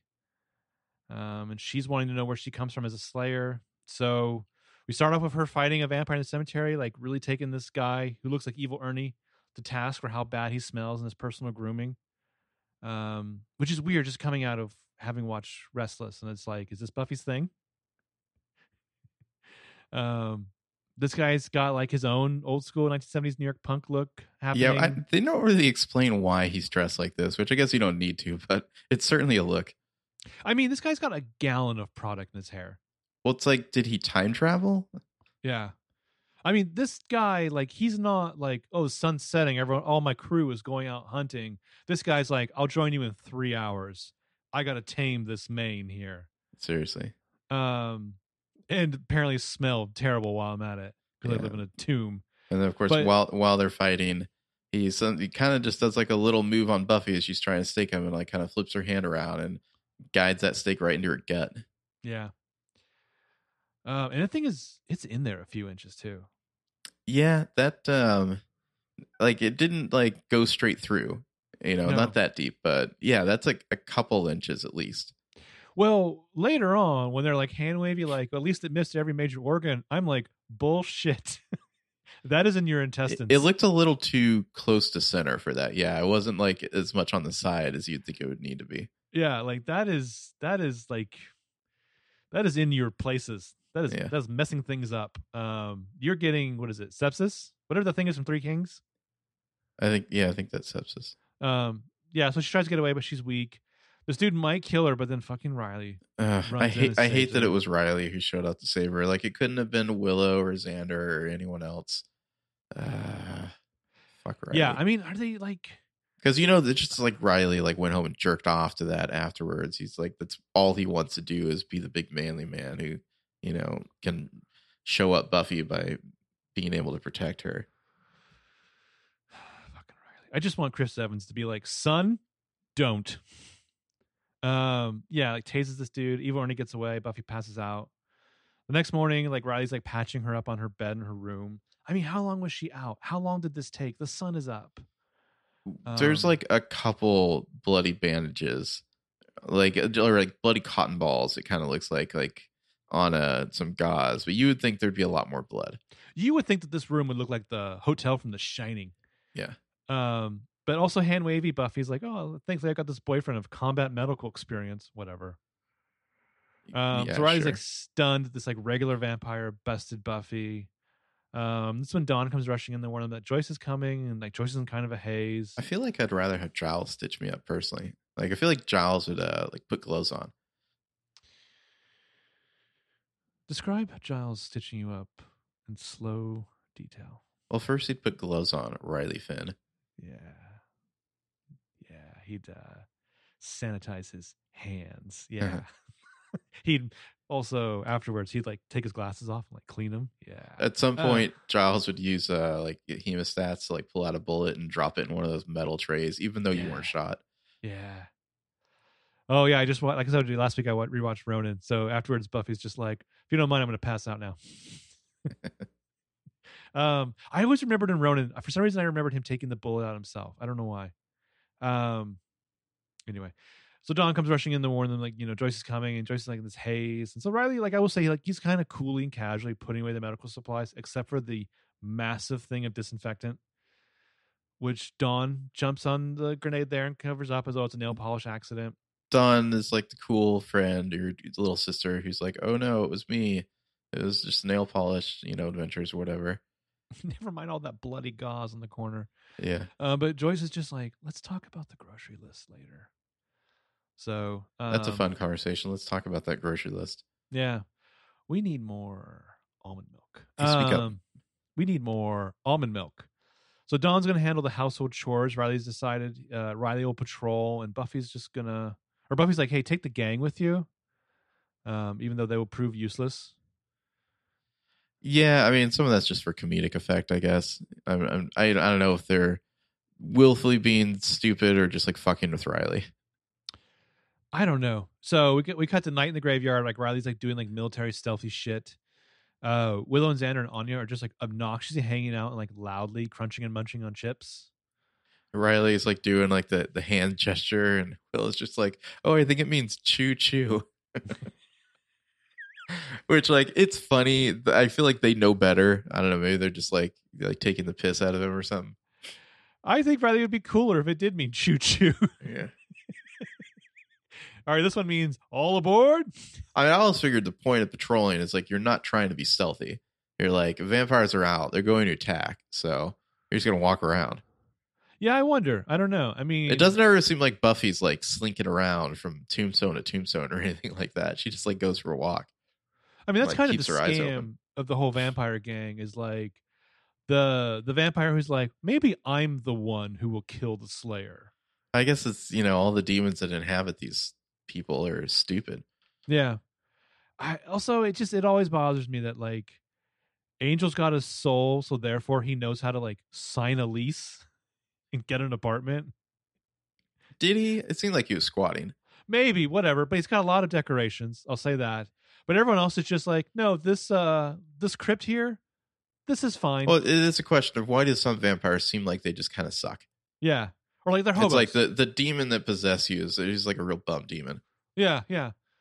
I don't believe in hygiene anymore. Yeah. So meanwhile, Buffy's in the magic shop with Giles, like looking at a shit ton of books. They've read a lot about Slayers. This is when Buffy's like frustrated. There's no details about the last battles. Which is also a great point. I mean, and we hit the emotional thing about like Giles and like his bond, like his fatherly bond with Buffy, but also the fuck have the Watchers Council's been doing for hundreds of years? Just paddling each other and like worming their way into bureaucracy apparently while they're in a checkpoint. Yeah. Did somebody say toga party? Yeah, Buffy does, like, she gets frustrated with all this. So they share that meaningful look. And Giles says something about how there's like really no one left to tell the tale afterwards. So Buffy realizes that she does know somebody who's killed 2 Slayers. It's William the Bloody. So we cut to Spike as Buffy's like slamming him up against the wall of his crypt, which is like a literal act that will become a metaphorical act in season 6. I mean, they really start to go there with Buffy and Spike and their kind of Kinky sexual violence. Yes. So she reminds him, him and us, that she's like, Slayers, you killed 2 of them and you're going to show me how, which sounds like a date to me. So after commercial, speaking of which, they go to the Bronze. She's buying him beers. She wants the tail. Then she'll give him a bunch of cash. Where is she getting all this cash from? Yeah, I was wondering about that because she doesn't have a job. I mean, I don't know, maybe just Joyce is giving her some. Like, she's never mentioned like having like a work study or anything. I can't imagine it's she just like going to the magic box, like taking it out of the cash register. It's petty cash, yeah. Ching, William the Bloody Slush Fund. I mean, because like she's paid him off, let's say 5 times by this point in season 5. And she throws, there's at least $150 in what she throws him. Probably more. Yeah. I didn't count that closely, but I saw at least 100 and 150. Yeah. Ooh, I like this like kind of like Paul Krugman thing. Like let's analyze how much money is she flinging at him. Like, where's it coming from? Yeah. Is he just blowing it all on like booze and wings? Well, like, where does Buffy get her wardrobe from? She's buying. I mean, is Joyce just paying for it all? I guess. Yeah, I mean, I don't think we ever find out what Joyce's job is. She works at the art gallery. Okay. I like the idea that it's a TV show, so you never show the character wearing the same outfit twice, but also it's like every Buffy outfit is ruined after a night of patrolling. Yeah, and Buffy has like lots of like leather pants. Yeah. And like what would seem to be at least somewhat expensive, like halter tops and weird dresses and whatnot. Yeah. Things that I don't know how to fold. Yes. Uh-huh. So one of the Slayers was in the Boxer Rebellion in China in 1900, the other in New York. So, Spike's feeling peckish. Wants a plate of spicy buffalo wings. So she tries to get the waitress's attention. This is when he sees that she's like nursing a wound in her like gut. And this is the were you always born this big of a pain in the ass? What can I tell you, baby? I've always been bad. What's a better word for gleaming? The bother is it doesn't rhyme, which I don't know. I feel like it kind of rhymes. I mean, I can think of like 3 or 4 off the top of my head. That's better than effulgent. Uh-huh. So there's Cecily, which Cecily. I mean, I never liked Cecily / Halifrek. I feel like there's a possibility that she's already Halifrek at this point. Like Cecily's the cover. Maybe, I don't know. I just remember I never liked Halifrek. She always bothered me. Am I alone in that? I mean, I don't know. It's I don't she like. Feels, I don't just. She feels like your girlfriend's friend who you just don't like. That's who Halifrek feels like. But I mean, isn't that a good thing? Especially considering, like, shouldn't Anya have a friend who's just like Xander's a deadbeat? Sure, but are you going to marry him? Yeah. So I don't know. Xander at this point isn't a deadbeat, right? He's got a real job. He's only 20. True, it's true. He's presumably affording that place. Yeah. And he's not getting money from his parents. I mean, really, I don't know. It all seemed a little bit contrived the way they broke up Xander and Anya. It was just like a demon came and showed him like a fake future to freak him out or something like that. Yeah, Hell's Bells is kind of a shit show, blur to me. Yeah, like a blurry shit show to me. Like I know, like Spike shows up with like a really trashy date. Yeah, I only watched it the once. I just remember not liking it and being like, "This is stupid." Yeah, and then at the end of that one, when she goes back to what's his name? Right? To D'Hoffrun. So yeah, there's Cecily. William joins this group of this is like a Victorian 1888. I think it's 1880. Yeah, William joins this group of like other fine Victorian gentlemen who are discussing these grisly vampire murders. He's got big doofusy hair, yeah.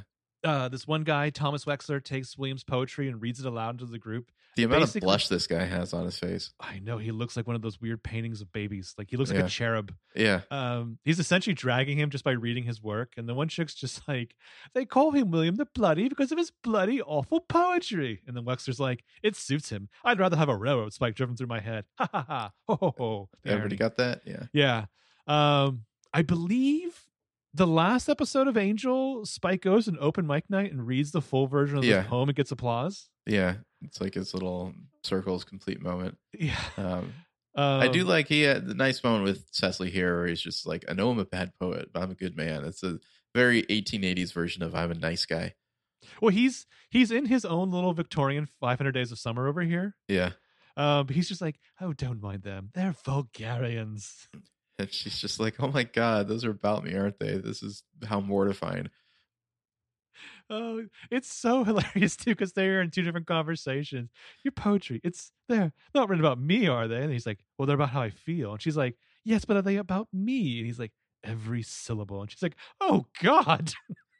Which, like, Cecily, like, cut it off quickly. The right move for sure. But, like, you're beneath me, maybe a little bit harsh. Maybe way too harsh, Ty. Ooh, I do see you. That's the problem. You're nothing to me. Ooh. You're beneath me. Yeah, it's like, wow, okay. That's not going to give him issues for the next 120 years. He's like, I already had the mommy issues. I didn't need this too.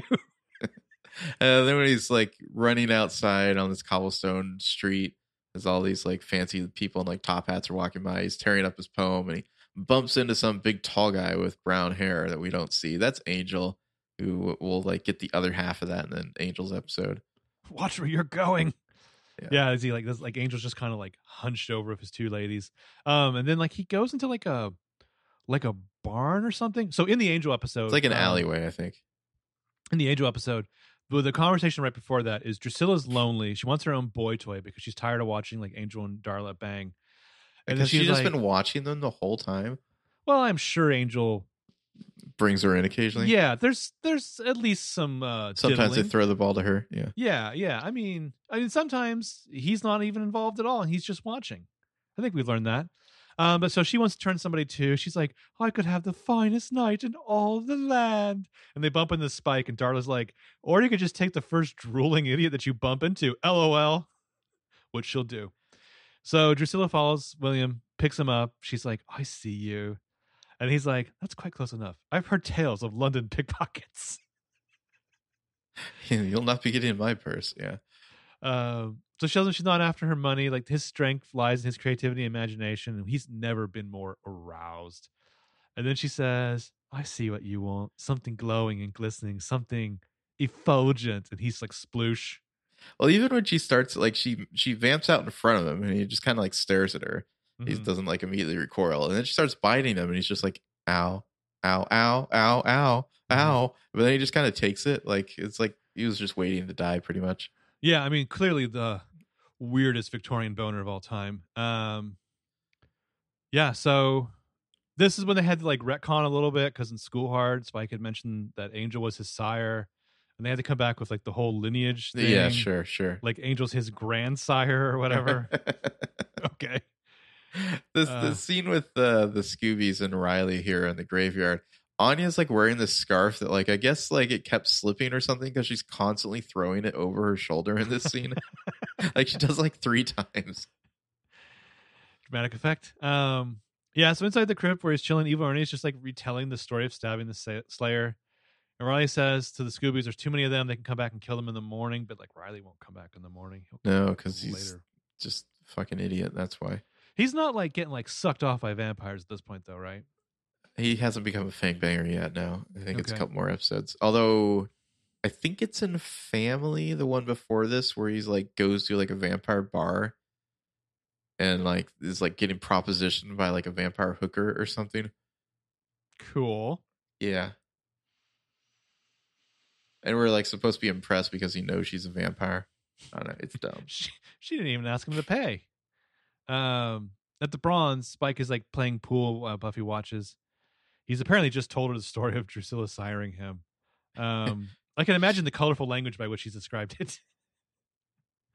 Yeah, then another flashback time where Oh, Angel. so I was saying, hold on. So he's telling her like this is a primal thing. Like, don't play this off. Like, this is my my freedom. Like, I was no longer playing by society's rules. So he's like, but I needed a gang. And then cut to Angel like choking out Spike with Drew and Darla behind him. And Angel's very unhappy. They're in Yorkshire, 1880, and Spike, who's going by Spike now, not William Bloody anymore, is basically just like, I don't know, just like this holy terror. You know, he's too crazy even for Angel. I like how he calls Angel out. You know, Angel's just like, no, a good kill, a clean kill. You know, you've got me and my women living in a white mine shaft. Yeah, like he's also talking like Spike now, and so Angelus is like, when did you start talking like this?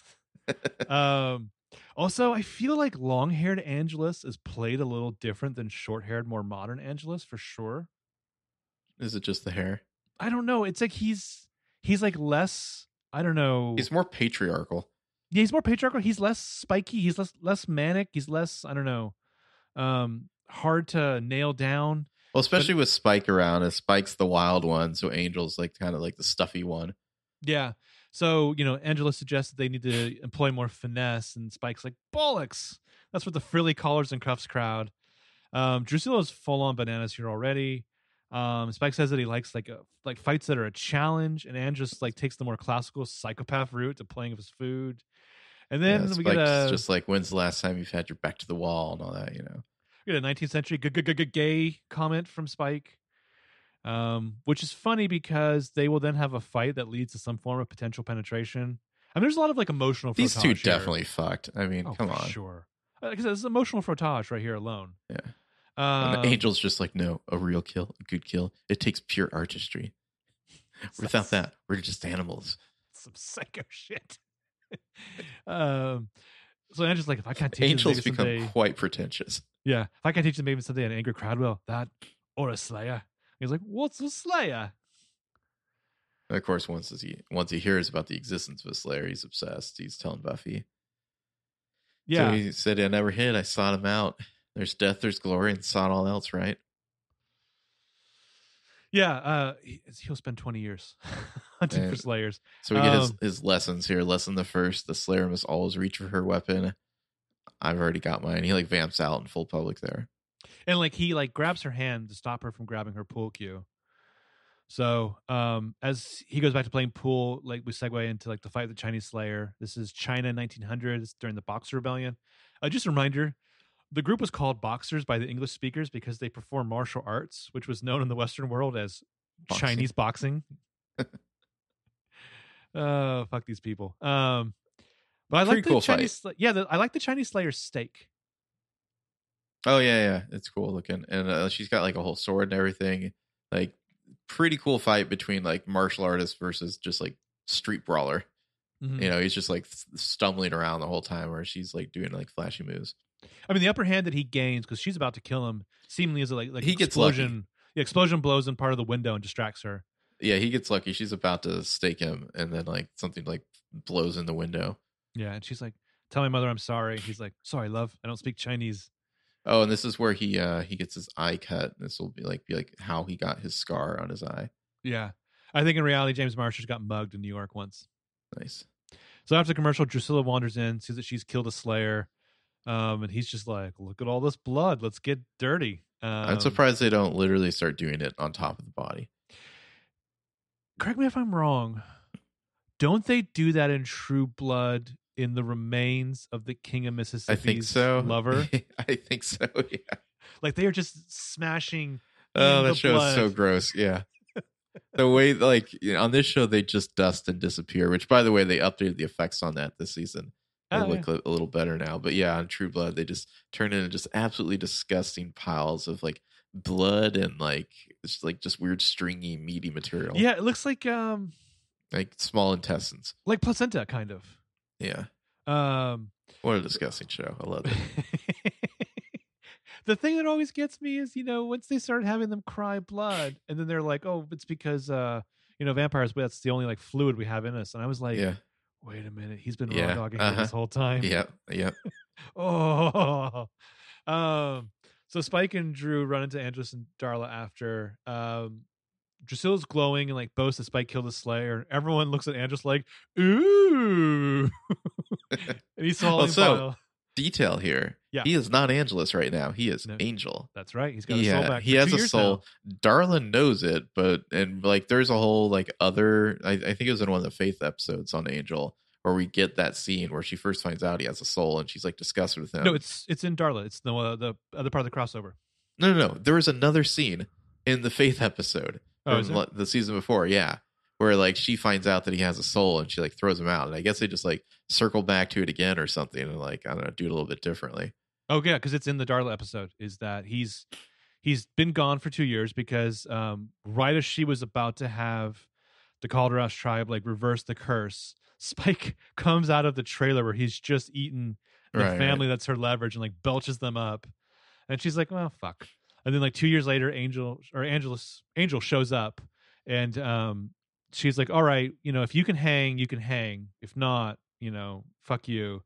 And this is what he proves, because he's like trying to protect a family down the alleyway here, which later on she'll go back and eat this family just to stick it to him. Yeah, when Drusilla says she smells fear, there's like a family nearby that he's trying to lead them away from. Yeah, if he doesn't like eat this baby that she's brought back, like he's out of the gang. But yeah, he's like swallowing bile as he says, "Oh, congrats! I guess that makes you one of us."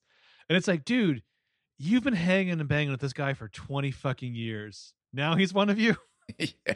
Well, they're vampires. They got a lot of time on their hands. That's still a lot of time to spend with somebody you fucking hate. Yeah. I did almost put this slow-mo shot on my top moments of I know they're like walking away. In the Angel episode, it focuses on Angel, and this one it's focused on Spike with the fire behind him, and he like kind of like jumps up on top of this like barrel and like hops over it in slow-mo. It's Spike is fully Spike now. He's in his most evil self. As he says, it's the best night of his life. Yeah, it's the Angel one. It's like it focuses on him, but also it focuses on Darla watching him and knowing that he's faking.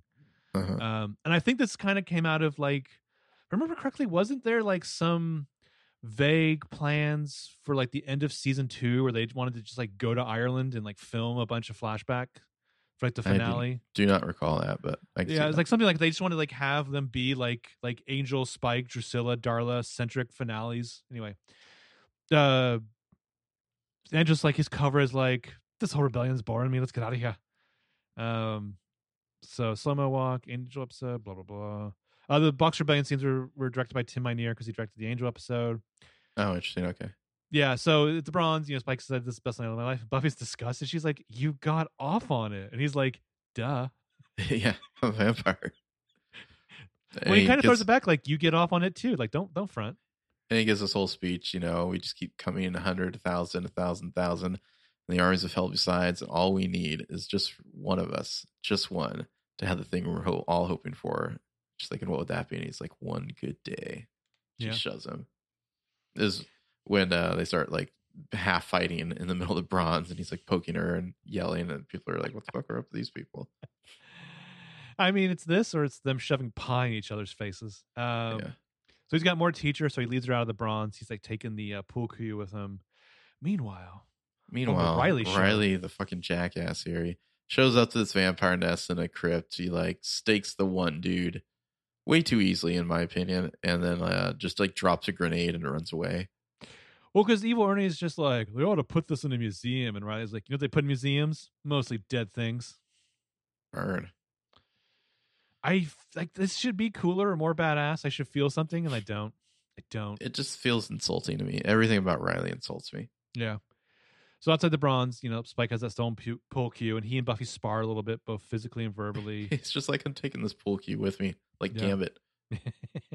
So she's ready to hear how he killed the second Slayer, so he kind of shows her. And we're going to cut back and forth with like Spike telling the tale, like mock acting it out with her. This is a cool fight. This is like our most punk rock Spike ever. I mean, he's super punky. Like the safety pins. Yeah.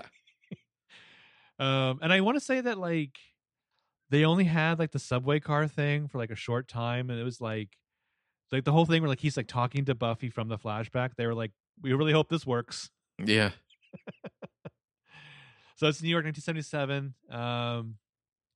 Yeah, at one point, like Nikki smashes his face out of a window, and he just like screams at like the rushing like tunnel, just like in delight at everything. Yeah, yeah.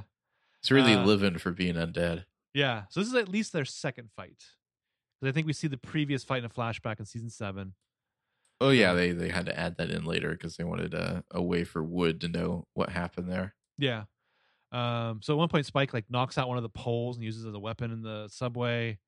He's telling Buffy, it's the dance, which is both like sexual and not. He's sure that she has a death wish. At one point, like Nikki ends up on top of Spike, and then the lights go out when they come back on. He's on top of her now, and he's like talking. Well, it's to like Buffy. the way it happens. It's like she's got the upper hand on him, and then like the lights flash, and suddenly he's on top. Yeah, yeah. So he's like talking up to Buffy from that position in the flashback. Telling her every Slayer's a death wish. He snaps Nikki's neck, and he's like, "Even you." So he pulls the emergency stop, goes back and pulls the leather jacket off of her lifeless body and claims it as his own. And this is like that's how he got the leather jacket.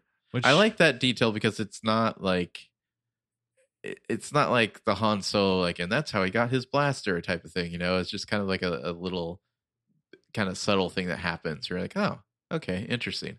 That's where he got the thing. Well, it's also not. It wasn't like something you're like, oh, I wonder how he got that jacket. Yeah.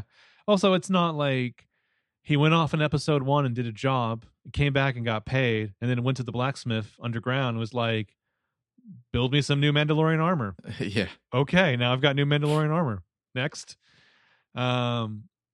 Yeah, so he points out the only reason Buffy's lasts as long as she has is because she has ties to the world. She's got a mom, a brat kid sister, and the Scoobies. But he tells her the moment that she slips up and wants it, he'll slip in and I'll have myself a real good day. And this is all flirting with him. Here endeth the lesson. He's a little pretentious. He's like got some oats. And this is when he goes in for the kiss and she's like, what the hell are you doing? Yeah. It's like, seriously? You thought this was what was going on? It's not. Yeah, and then this is the, say it do, say it's true. It wouldn't be you, Spike. It would never be you. You're beneath me. And she pushes him down and flings the cash. And then he cries. Yeah, he's humiliated. He's ashamed. This leads to anger.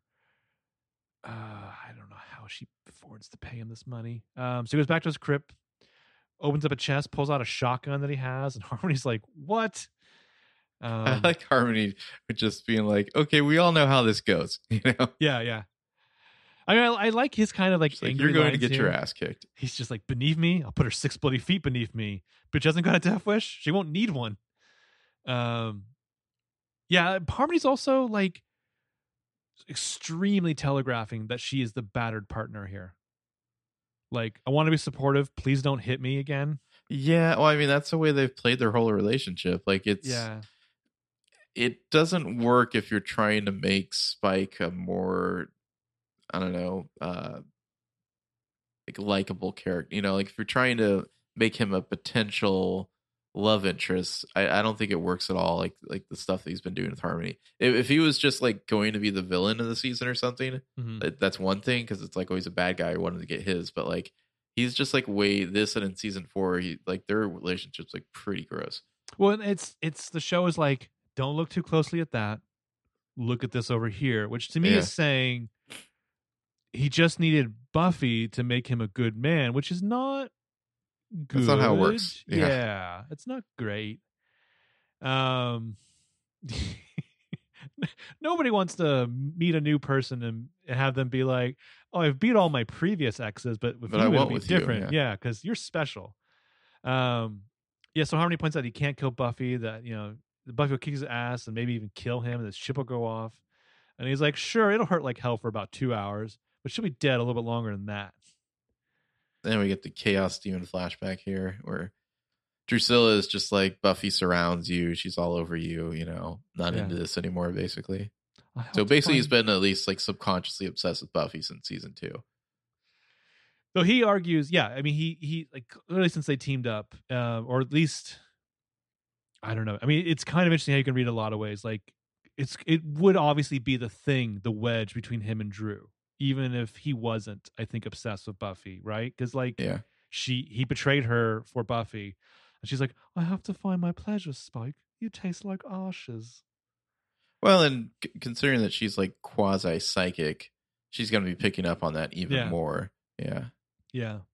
Drusilla says all that she sees when she looks at him is the Slayer. So Buffy comes home. She has finally finished that grocery list. Thank God. That plot resolved. Her mom is packing a bag. Turns out that nothing might actually be something, and that she's going to have a CAT scan at the hospital and stay overnight for observation. Yeah, and Joyce is like it's like she's packing and asking for like where like her conditioner is without even saying at first like what she's up to. Mhm. And she's like, "Oh, I guess I have to tell you." Packing quite a bag too. Yeah. So she's like, I'll be fine. But he's like, I'm sure you will. Yeah. Do you need Even- conditioner for an overnight stay? I don't know. Do you want to use the hospital shower? Ooh. Yeah, I don't know. I just like come home, you know, like I'll shower when I get home. Yeah, I mean, especially if it's like just overnight. Yeah. Yeah. Also, do you need to be observed after a CAT scan? I assume there's other stuff they're doing as well. You know, like Mm. maybe hooking her up to some stuff overnight. So she goes out in the back porch on the step and just it hits her. You know, she starts breaking down and crying. And this is when he like comes in for the foliage in the back, approaching her with the shotgun, and loses that resolve to kill her. And she looks up at him, and like he sees those tears, and he softens. And she's like, "What do you want now?" And he's just like, "What's wrong?" And she doesn't want to talk about it. So he's just like, "Is there something I can do?" And she's not really sure what's going on because she has a lot of things on her mind. And he just kind of like tentatively like pats her shoulder and sits with her, and they stare out to the night. And that's where we leave it. Yeah, I like he patted her on the shoulder a little bit, but then he just kind of like, you know, put his hands, you know, back in his lap there. It wasn't like it's going to turn into like a hug situation. Like we're not there yet between the two of them. No. But since he'll be right back to negging her super quick.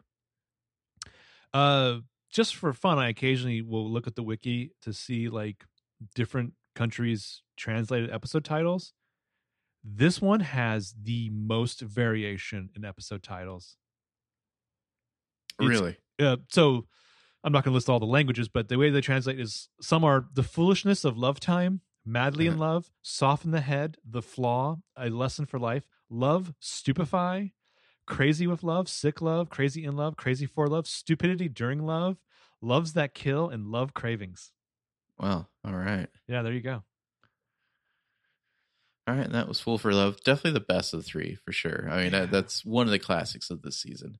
It's almost surprising that it's not a Joss episode because you'd think like there's so much like backstory happening that it would be, like he would want it. But yeah. Joss is too busy throwing James Marshall against walls and telling him he'll never be a love interest. Never. Yeah. I guess that was in like season 2 or something, I think.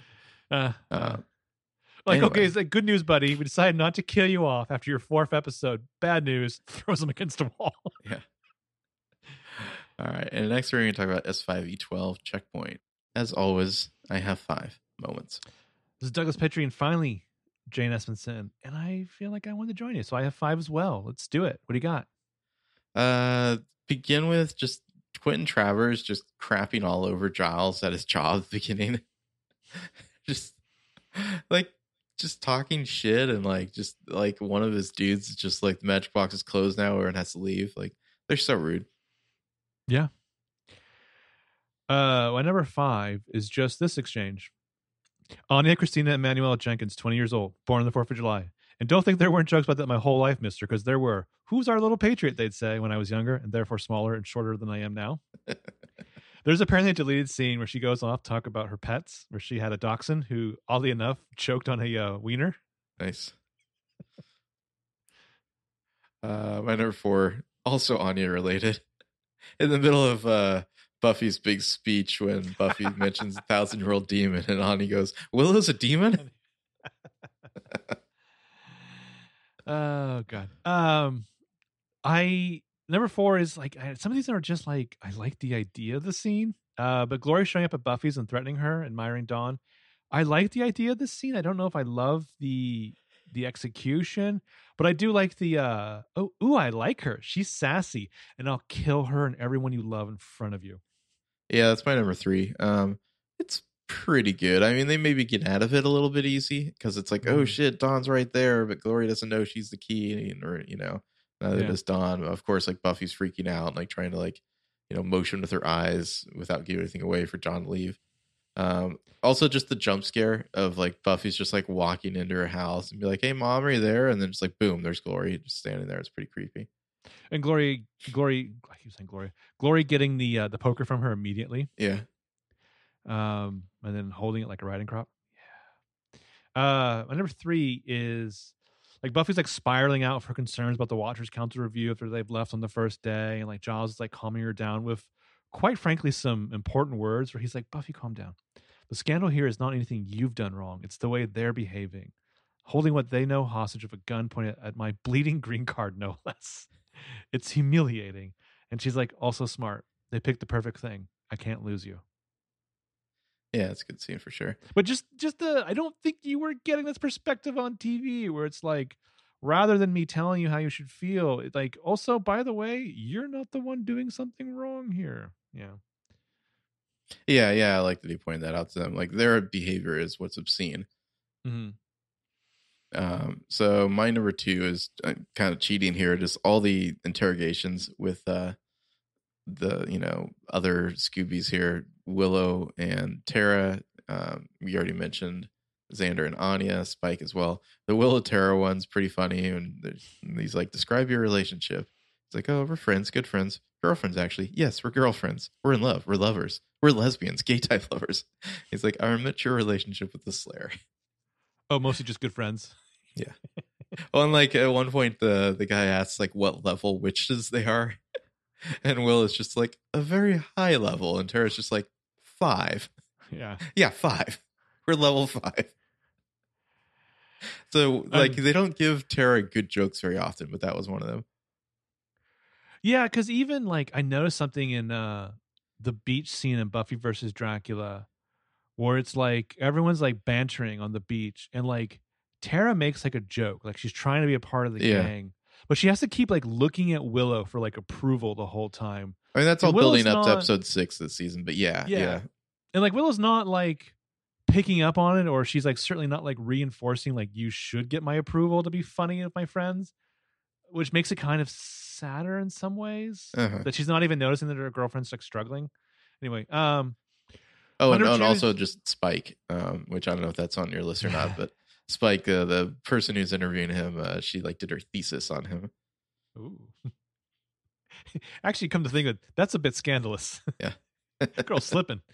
My number 2 is actually Buffy bringing her family to Spike to protect them, but also Joyce and Spike bonding over passions. Yeah, shimmy down the well. And sitting on a chair in a way that's not comfortable for anybody. One of you take the chair. My number 1, obviously, the speech from Buffy at the end. She's going to get more speechy as the show goes on, but this is still a pretty good one. Number 1 is this, but really, again, is to me, this is like a first draft. I feel like, I don't know, part of it doesn't work as much as I want to, but all the beats make sense. Reminding them it's about power, that she has it, everyone else wants it. Throwing the sword at the one guy, Nigel, who's an ass. Clocking the value of her friends, including the 1,000-year-old ex-demon. Like I said, Willow's a demon. Giles coughing that he wants to be paid retroactively. And then Buffy, like, she gets to turn it around and stick it back to Quentin, because she's just like, I don't know, maybe you're all good at your jobs. We're only going to find out if you work with me. But I want an answer from Quentin right now, because I think he's understanding me. I mean, it's good to see Buffy take control. It's also satisfying to see these guys put in their place. It's like, fuck the Watchers Council. This episode's hard to watch just because they come in and they're big timing, and it's frustrating to watch people get misinterpreted, misrepresented, and having to deal with that. Ugh. Yeah, it's vibes of like Dolores Umbridge for sure here. Yeah. So previously they've reached out to the Watchers. They're like not letting them know about Dawn being the key, and she hasn't only even told Giles the rest of the Scoobies. Yeah. Dawn has overheard, but I don't think she knows the full details. She's overheard something about her. She doesn't really understand it though. Yeah. Yeah. So at the start, Buffy has the Scoobies over, and like she's like straightening up the living room. She's having a hard time keeping all this because like her mom's been sick. Looks like they had In-N-Out. Oh, nice. In-N-Out, but also takeout. Perfect. Yeah. If you can do both, do both. Why not? What the fuck not? Of course, she finds like an old Riley sweater and like freaks out a little bit for a moment. LOL. I made a note to write LOL so long, Riley, in my notes at that. So long to those fucking hideous green knit sweaters that the initiative was constantly wearing. Also, Riley, leave the house with the same amount of clothing that you brought with you. Don't do the leave behind. I don't know. Maybe she Girls steal sweaters, so maybe she stole one of his at some point. Although it's not like it's a hoodie or anything. Girls steal other sweaters too. Yeah. Girls always be stealing sweaters. Mm-hmm. Apparently, the Watch Council learned some stuff about Glory, so they're coming, and so Buffy's freaking out because they suck, and they always suck. I mean, these guys coming will be like Wesley to the nth degree. So Tara has to have explained to her like why the Watch Council is bad. The other Scoobies, of course, don't know that Dawn's not the real. So like, there's a lot of constant like Buffy's like, oh, I gotta do this thing with Dawn, and everyone's like, but you always do this thing of Dawn. Like, why are you freaking out about it? Like, it comes up a couple times. Like, why is it such a big deal now? Yeah, of course you'd be protecting Dawn. Also, Xander's got some real quarantine hair here this season. Yeah, he does. It's getting pretty floppy. This was like the shift. Like Xander, I mean, I still think having the blinders on when the show was first on and thinking Xander was cool, I think I still held that belief into season 4. I think he's been better recently, at least on like the just outright sexist comments. It's more him and Anya. He just seems very patronizing to her. Yeah. He never. I mean, he has like very rare moments where he like actually seems to like her as a person. You know, like I don't think he knows who she is as a person. But I do feel like they've at least somewhat cut down on him just like randomly calling Buffy a slut or other stuff like that, you know? Yeah. Because they've given those lines to Spike. Yeah, pretty much. I mean, it's like they can get away with it with Spike more. But like, I don't know, like that part of me that for some reason thought that Xander was cool, that part was dead by the replacement in season 5. Like it should have been a more fun episode than it was. But in general, though, because you had Riley and you had like Xander's weird thing with Riley and all this stuff, it was just like I was like, I don't really know what Xander does on this show anymore. He's not cool. Spike has become the cool guy, which is kind of funny in retrospect and horrific that the misogyny just transferred over to a male lead. I think you can see Joss Whedon and company kind of transferring, you know, like, well, Xander was our character who kind of like it makes meta comments and jokes about stuff, but now we can just move that over to Spike, who's like the new version of that, and we can get away with more from him. And I don't want to let Joss Whedon off the hook for things he's guilty of whatsoever, but also I'm not even sure he's really the showrunner this season. You know what I mean? I think he technically is still, but yeah, he seems more checked out. Yeah. Meanwhile, like Glory's in her like suite, just like having some like brain juice withdrawals. I feel you, girl. Her like demon monk comic relief dudes, her minions, they've like brought a mailman in for her to like stick her fingers into. Yes. No, she's not in red for once. Oh, is she not? What's she wearing? She's just in like I don't know, like a taupe, I think is what you might call that, like kind of like a brownish, like a dress thing or something. That's not a real color. Yeah. Is it like a dirty red? Is it like a colorblind red? No, not at all. Okay, because she's got a red towel later. Yeah, a different red dress after that. Well, she's got her like weird, creepy minions, who like I always felt like the writers liked these guys more than we did. Yeah, one of them's called Jinx. Well, they seem to love these dudes.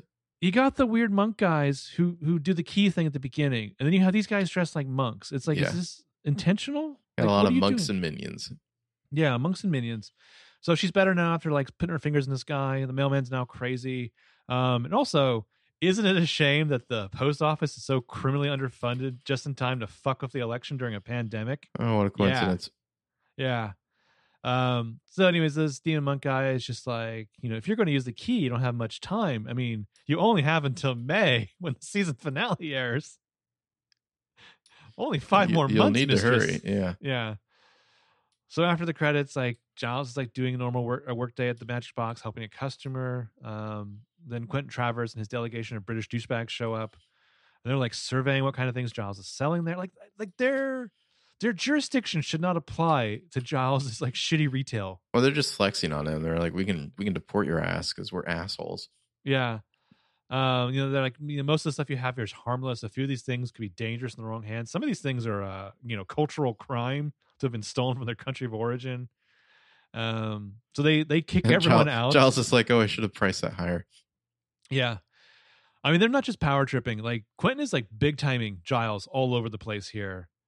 And he's like, we've come with vital info about Chlor. We want to conduct a review to make sure that the info is safe and test Buffy's current have methods. to find out if you're worthy of our info. Yeah, assholes. The one guy, Philip, is a real ass, but he is rocking that turtleneck. That actor, Oliver Muirhead, has been in literally everything. Like if you look at his IMDb, literally everything, including The Social Network. But the first line of his page in the Buffy wiki is Oliver Muirhead is an English character actor known for often portraying pompous country gentlemen. Well, the one guy, the dude who was interviewing Willow and Tara, he's just like walking behind the counter and like poking at shit when Anya's back there. Nigel. Just, like not even a buy or leave. Yeah. Yeah. So it's was it Philip, Nigel, and Lydia. So Giles is just like, I think you'll find that Buffy is acquiring a magnificent focus. So we cut to Buffy yawning in a class lecture as the professor is going on about Rasputin. Professor just starts roasting her. Well, top moment number 6, the chick sitting next to Buffy, who gives her quite the fucking look at this exaggerated yawn. I mean, Buffy's been pretty annoying. She keeps on like whacking her pencil against the table and like other stuff. Yeah. Well, I love that this chick isn't like doing like the movie theater thing where she kind of glances over and sighs and looks back. Like she's like maintaining eye contact. Like, shut the fuck up. And Buffy makes a comment about Rasputin and how like I can't remember exactly what she says, but she kind of suggests that like perhaps he's alive. Yeah. And so she stands up and is made to talk about this, and the professor just like roasts her about I'm sorry, we're studying history here. Yeah, Buffy's a Rasputin truther. Yeah.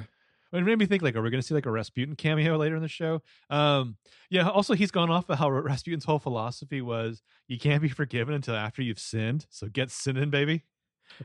Oh, no, he has a great line. He's like, what was it? The professor is talking to Buffy. He says, what was it you were going on about last week? The mysterious sleeping patterns of the Prussian generals. I like that. The suggestion that like they were vampires. Yeah. Yeah. Also, apparently that's not really his dick in the museum. Anyway, so later that night, like Buffy takes it out on a vampire, like just saying the things she wanted to say to the professor, or like beating the shit out of this vamp. He's like, "Who are you talking to?" And then Spike like flies in and stakes this dude. Super jumps, and she's just like, "No, thank you. What are you doing here?" So he just negs the shit out of her now. Yeah, like gets on the subject of the boyfriends who are all gone. Like she's little notches in the headboard that eventually get up and run away in the night. So he like teases her about pushing away her lovers, being too clingy. And I'm sorry, I'm to even repeat this dialogue, but he's just like, maybe your beauty's fading. Maybe things are not as high, not as firm. I mean, that is cold-blooded negging. Like you should lose a hand. He does a hand gesture. Maybe you just don't hold their. Yeah, he does a hand gesture. It's like maybe you just don't hold their interest, and then he just like walks off. Like, all right, done my duty here. Just like insulted the shit out of you. Yeah, like that's really gonna get her affection.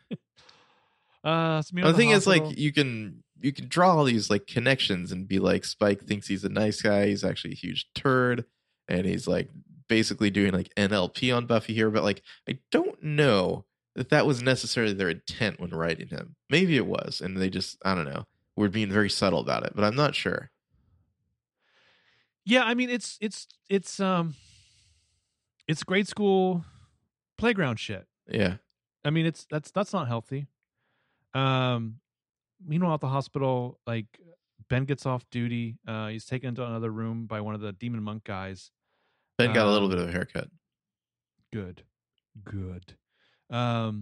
We don't know what Ben's deal is, right? At this point, we haven't learned. No, I don't think we know that Ben is Glory yet.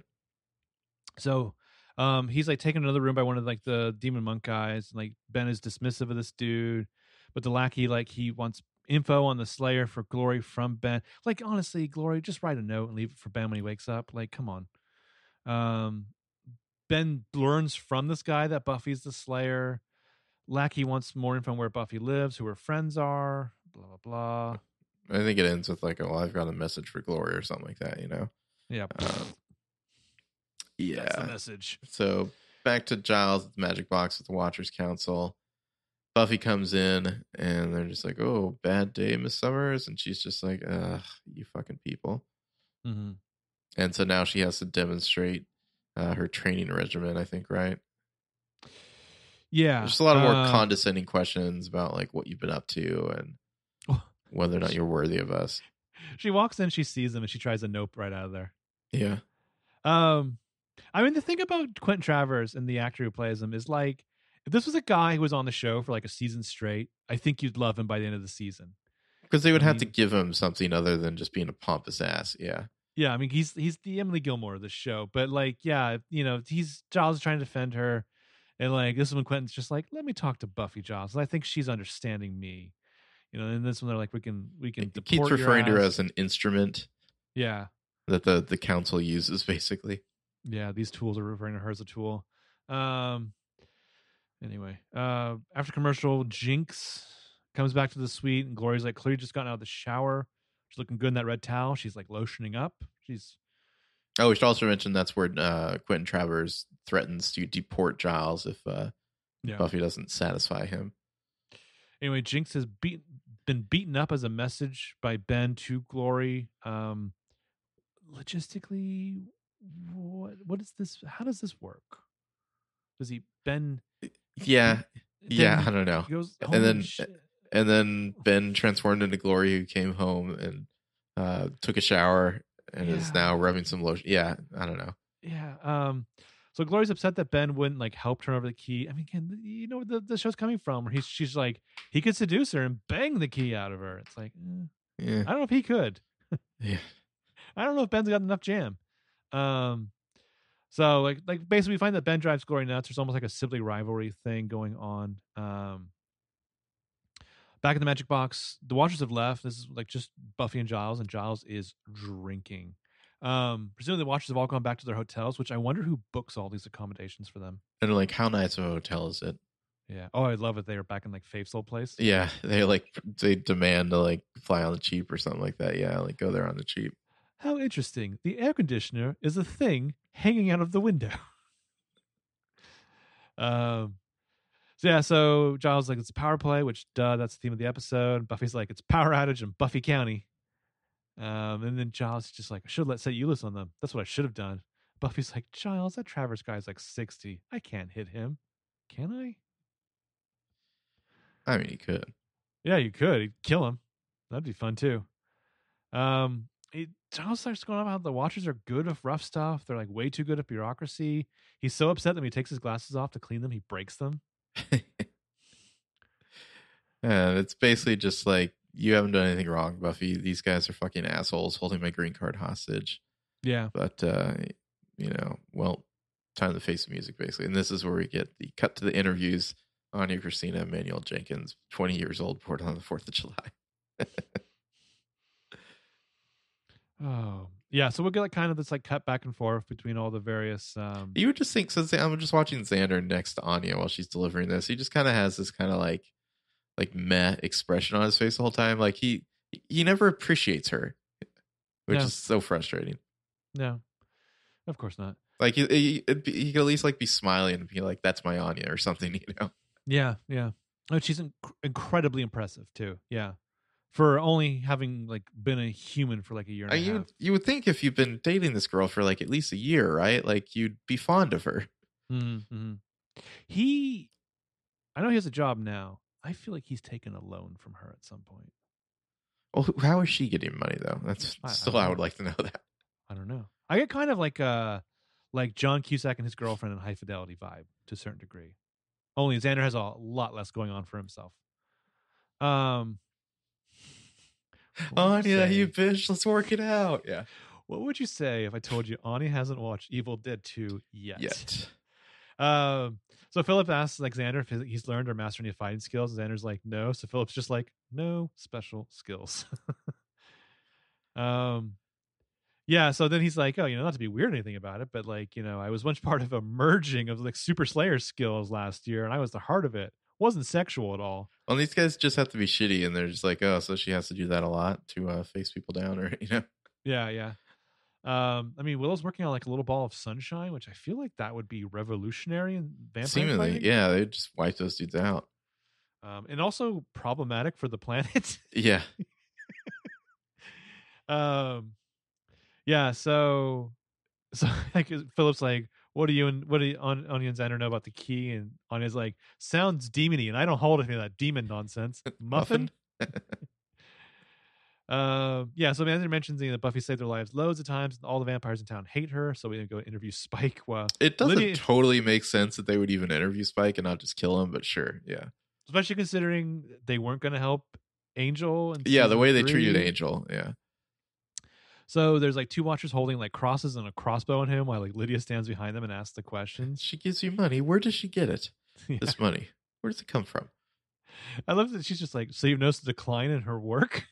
And he's like, oh yeah, see, the poor little twig can't keep a man. Gets her all down. For a few more disappointments, she'll be crying on my shoulder. Mark my words. Lydia's like, is that what you want? Yeah.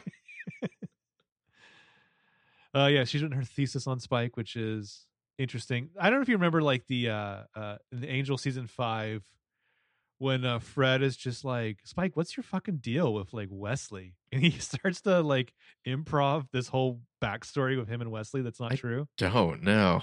He's just like, there was a girl, she died, it changed the both of or something. And then Fred's like listening, and finally she's just like, you're so full of shit.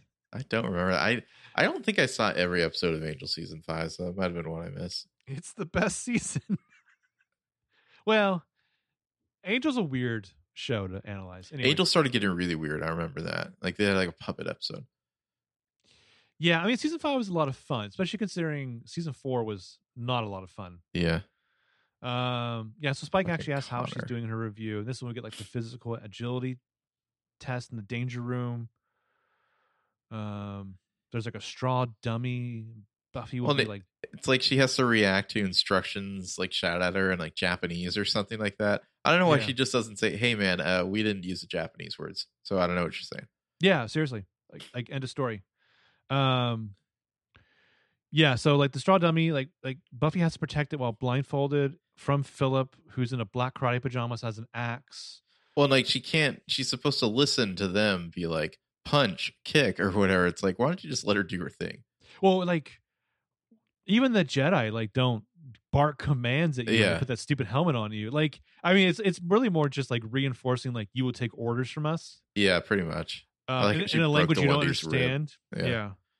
So she eventually stops Phillips, like breaks his rib in the process, like knocks the axe into the straw dummy. And Quentin is like, LOL, but like in stuffy British. So the next thing will be they're going to get the strategies and they want to get inside Buffy's pretty little head like later that night. Buffy comes home. This is where she runs into Glory. Yeah. They have their little teet-a-teet. Yeah. So long day, sweetie. So Glory's again just going to like choose some scenery. She's like, oh, is this where the Slayer eats, sleeps, combs her hair? She's doing that thing where she like runs fingers along countertops and like looks at the dust. Yeah. I mean, whatever Claire Kramer's doing here, it's somewhat original. I feel like you don't. This is like a different take on a villain for sure. I don't know that it's totally different from like a Buffy villain, but it's great. Maybe it's just the intensity of it. She's definitely killing time. Yeah.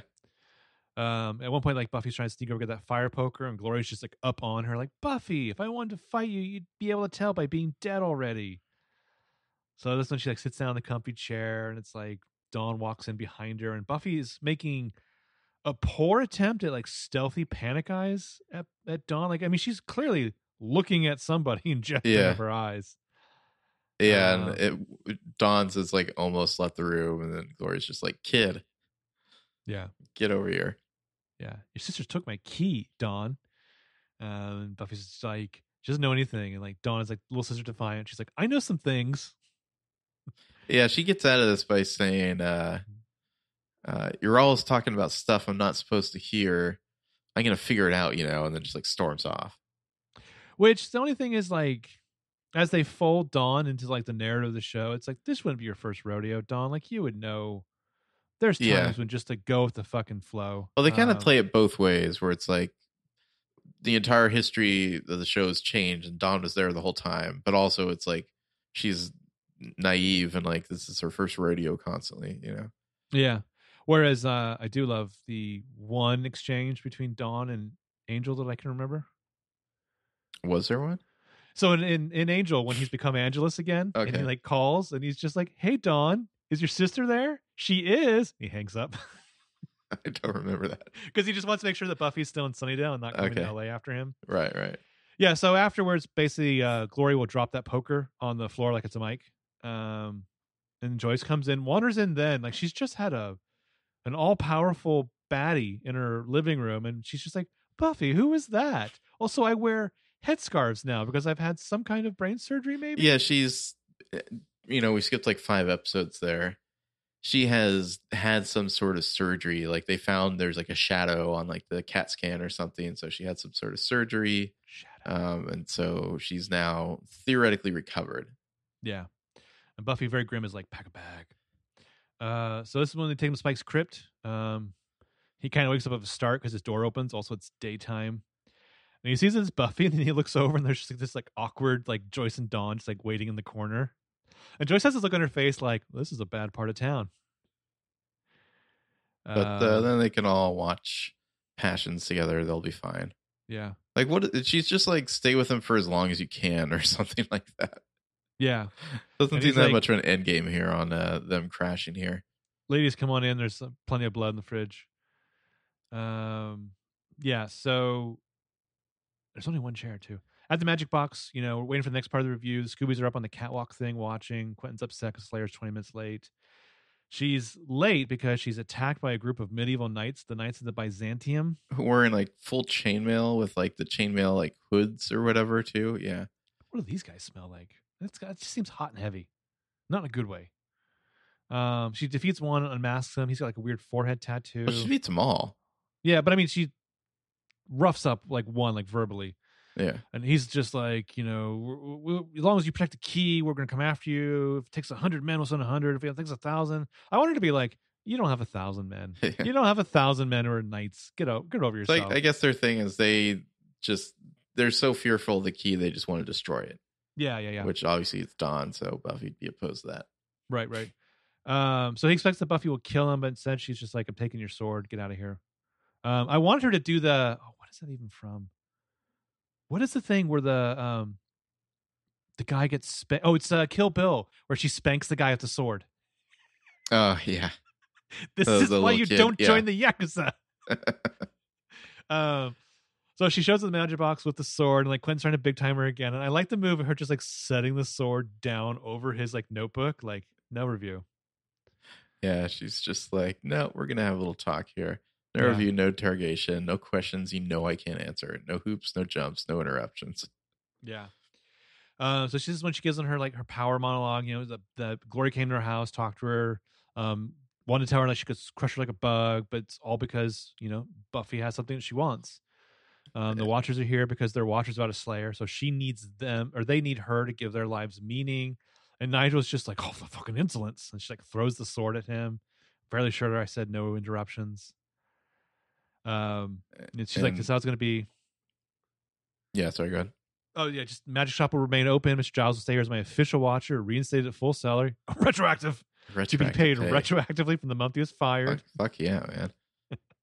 Giles is like, oh shit, I'm getting a real big payday. Also, can I get that under the table? Because I have a feeling and I need to talk to my accountant about this. Might put me up into a higher tax bracket, yeah. Yeah, and then so, the Scooby Gang, I got 2 powerful witches, a 1,000-year-old ex-demon. Willow's a demon, and the boy who's clocked more field time. Isn't Willow's like, that's Riley speak, and like, yeah. Is that what you need to hear, Xander? Is that what you need to hear? And then I love that she's just like, I want an answer from Quentin right now because I think he's understanding me. So Quentin's just kind of like, oh, I think it's time for some whiskey, Giles. When Buffy's we inventoried your shop, we found a bottle of single malt scotch behind the incense holders. Well, why don't you go get some? And Buffy's just like, no, God damn it, no. Like give me the fucking deets. So she wants to know what kind of demon Glory is. And he's like, well, that's the thing. She's not a demon. She's a god. And Buffy's just like, oh. Credits. You would think that the Watchers Council could just open negotiations with the Knights of the Byzantium. Yeah, really. Just be like, hey, by the way, Watchers and all your fucking bureaucracy, do you think you could just take these guys off my plate? Well, do you think you can get your dudes on that? You're an ancient organization who just sits around paddling each other. We're an ancient organization that sits around paddling each other. Let's powwow. Yeah. Yeah. All right. So that was the first half of season 5. Any complaints? The whole season moves very slowly. The Riley stuff's a huge drag. Ben sucks. It makes the stuff of Glory go so slow. There's this confusion of whether or not like Ben is supposed to be a potential love interest, as we I think mentioned. they actually date or are supposed to go on a date at some point, right? Maybe. Um, I didn't really notice it at the time, but obviously there's some real dark, not fun shit with Spike. Like not dark in a fun way. There's some misogyny. There's some negging. Also, Ben looks too much like Riley. Like one slice of boring Wonder Bread is enough. Dawn, I don't think Dawn ever really gets out of being Buffy's annoying little sister. Like, I don't know if she's ever really established as her own character. Yeah, I mean, some of my big complaints, Riley, I guess they're writing him that way on purpose, but like he, right from the start of the season, he's just like, God, what a pain in the ass. Like he's just like, he sticks out like a sore thumb. Like even Tara feels more integrated with the group and a part of the group now. And Riley's just like constantly like false bravado and machismo and like Yeah. he just like his vibe, his whole like soldier macho vibe just does not fit with all the other Scoobies at all. And the dude's like 21, maybe. Yeah, really, 21, 22, something like that. Yeah. And then Dawn, they made her almost feel like too whiny and annoying. Like I think they overdid it with her. Mm-hmm. I don't know. It's such a bold move to just be like, oh yeah, Buffy always had a sister. Everyone just go with it. But then also make her super annoying. I'm not sure if that was the right move. I mean, it's bold to do the opposite of the Family Matters. Yeah. Where the one little sister goes upstairs and never returns. Well, especially because like we need Buffy to really care about Dawn later to be like, no, I will protect you even though you're not really my sister. Yeah. And it's like they're just not interested in making us invested in the Dawn character at all. Right. But I think the idea of like embodying something within a person who has no idea about it, like that's interesting. There's stuff he could dive into there, but it was just all like, man, Buffy's little sister sure is a drag. I mean, a lot of those kind of beats, like Buffy, I think you nailed it in the head a couple episodes ago. Like they're straight out of X-Men type storytelling. Yeah. As for a change, I would have honestly given Buffy like a 5A villain to take on. Like I would have leave all the crazy people in the background, maybe build up like everyone's mentioning Glory's coming. You don't see Glory until the end of like the first Beast, half of the season. The Abomination, something like don't let the use the word Glory a couple times, but like maybe don't tell me that's the name. Like build up the hype, make her entrance a little more of a shock, and then to have her just being like this like beautiful woman like monologuing is super powerful would be kind of a surprise. But like that way you're shortening the amount of time that Glory's just like getting room service and sitting around in dresses and towels and whatnot, and just like because her like whole vibe with her minions is like just short of flirtation. Yeah, just like the way she plays it, like I don't know, it's just like she does that just for a long time. Because I mean, like end of season 2, you got Angelus, and it's like half that spinning their wheels literally was just like Angelus being like, hey, roller pig, what if I stick it to your girl while you're handicapped? Whereas like I think it's a bold choice to have like here's a character who's just like putting on lotion while she monologues or whatever, like she's just doing this kind of normal thing, and her minions are literally like, hey, you need to speed it up, and she's like, yeah, I'll get to it. Yeah. Oh, and having her be like soft and delicate and her minions being like walking scabs. Yeah, might make one change. I don't know if this would work or not, but I just wrote down lose Ben and have Glory and Dawn be the ones who share a body. Maybe that wouldn't work. I don't know. But I feel like that would make the Dawn character, there'd be like a more immediate threat to her, I guess, because it's like, well, how do you kill Glory when she's also Dawn or something like that, I'm kind of curious how Joel Grey will hit when we get there. Joel Grey? Is that the doctor? No, Joel Grey is the guy that's like suddenly working for Glory at the end of the season. He's like the one who Doc actually, or something, right? Yeah, he's actually one who actually like it's Doc. Okay, he's the one who actually like cuts Dawn. Like Glory's been dead for a while, and he's like he runs not a magic shop, it's something where they go for info, and then like later he's just like surprise, I've always worked for Glory. Yeah. All right. Well, we'll have to figure out what episodes to watch besides The Gift next. But before we do that, power rankings. I got 19. Oh, shit. I've got 16. So take it away. All right. Number 19, Ben. The disgrace of the name. God, he sucks. As a Number former Ben. 18, Riley Finn. So long, don't hit the door, hit your ass on the way out. Number 17, the Minions. They're just gross. This is a funny list. Is it? Okay. Yeah. 16, I have Ben. Okay. Number 16, I've got the Monks. Okay. Just not too impressive. Yeah. 15, I've got Riley. All right. Number 15, I just have Angel in the gang there from the flashbacks. Yeah. 14, I've got Glory's Minions. Okay, cool. Maybe the Monks next? No. I got the Slayer from China at number 14. Okay. I actually don't have her. I don't know why. I have Nikki Wood at 13. So, I mean, really, it should be like Nikki Wood and the Chinese Slayer. I don't know the Chinese Slayer's name. I have Nikki Wood at number 13 as well. I mean, they're both cool fights, but we got a little bit more from Nikki. And I think, I think partly also because in my memory, I know that there's much more Nikki Wood to come. Yeah. And the Chinese Slayer, like that show would be really cool. But like I can immediately see maybe too big a budget for but I can immediately see the Nikki Wood show. Whereas I think the Chinese Slayer show is like there's some questions you need to answer first. Like how are you gonna get I forgot her name. Fuck. Philippa Georgiou into that show.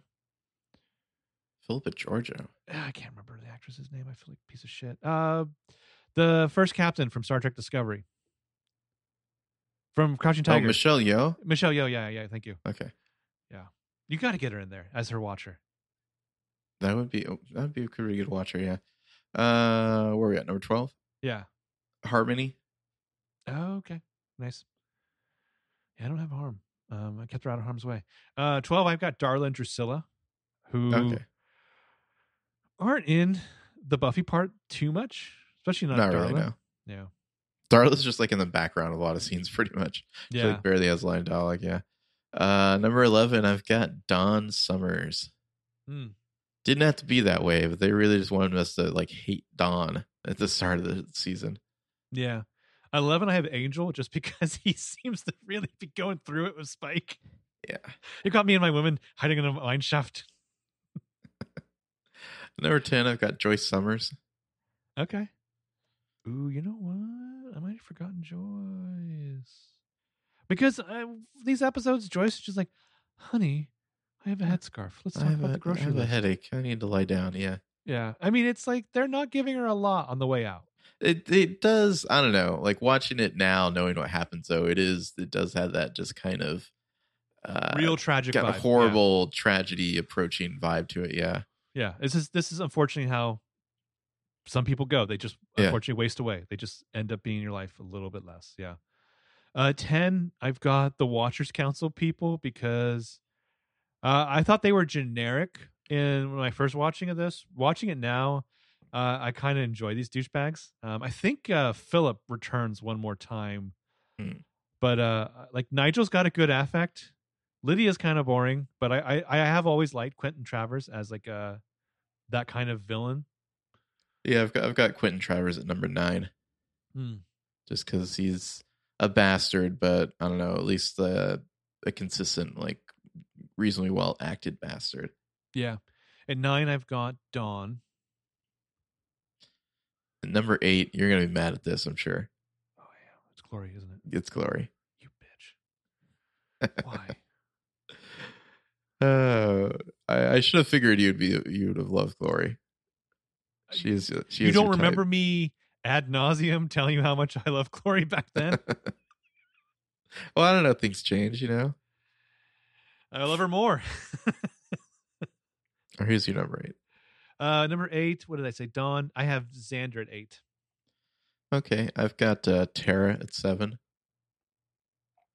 Was your 8 Glory? My 8 was Glory. Yeah. Okay. Yeah, I also have Tara at 7.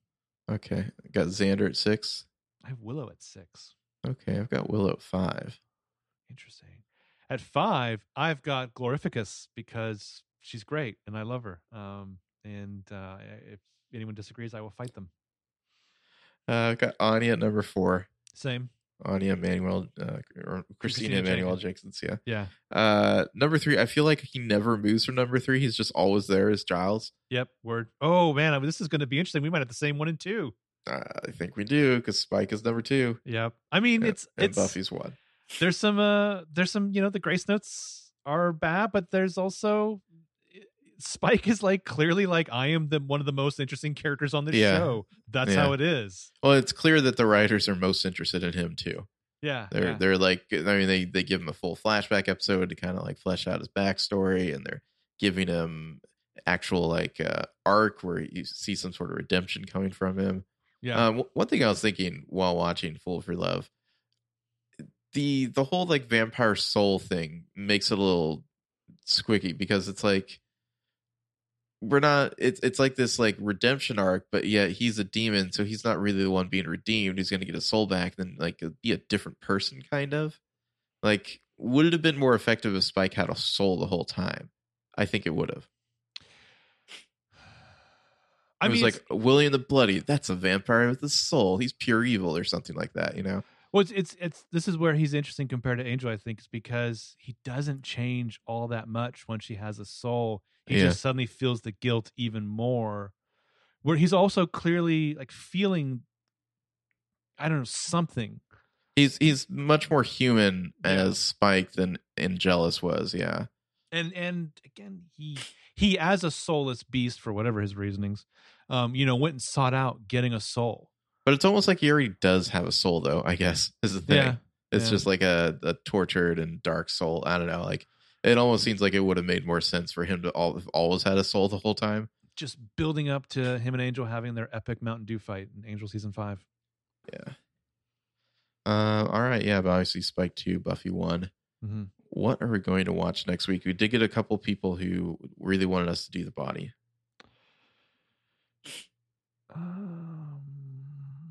I mean, if we break it into 3 for season 5. Do we need to? Do we really need to? Or any of these episodes like, yeah, we got to do that one?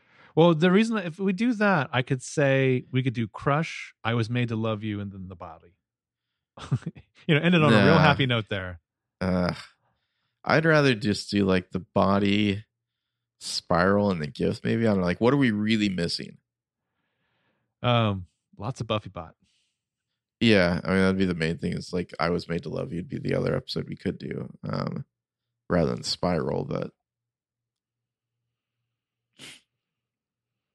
I don't know. What do you think? We did The Body, Spiral, and The Gift. I don't think we've done a Stephen S. Tonight episode yet, so yeah, I guess we can do that. Let me write that down so I don't forget. I feel like we talk about him every episode.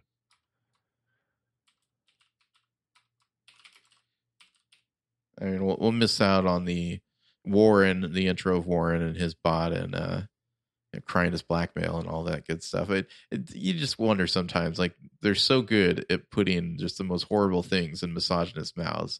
Yeah. Like, can you be too good? Yeah. Yeah, I mean, like, they do one of like Wesley and Angel that's like dark. Yeah. And it's especially dark too because humor is a way to not just humanize people, but like find like parody and have them relate to you. And so when you have like these dark misogynist villains, like be funny. Yeah, be like snarky and kind of like have like the good lines too. Yeah, it's like gives like the one of those mini guilty moments is like Wesley when he's like under the spell or he's possessed and he's like terrorizing Fred. He makes this joke and I laughed at it, and then I like later I was like, I feel fucking horrible laughing at that joke. Yeah. All right, so we'll just mentally prepare ourselves for The Body. It's been a long time since I watched that episode.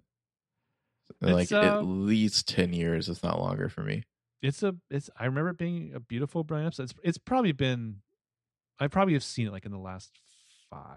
Really? Okay. Yeah, not me. I probably watched it when I got the DVDs, but that's probably it since then. Yeah.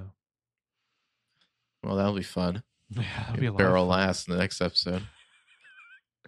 And so then her body is just lying there. Buffy's like, "Mommy?" Yeah. Well, it's at least the season ends on a happy note, right? Sure. Yeah. We're drinking next week, baby. No, I'll just be drinking seltzer.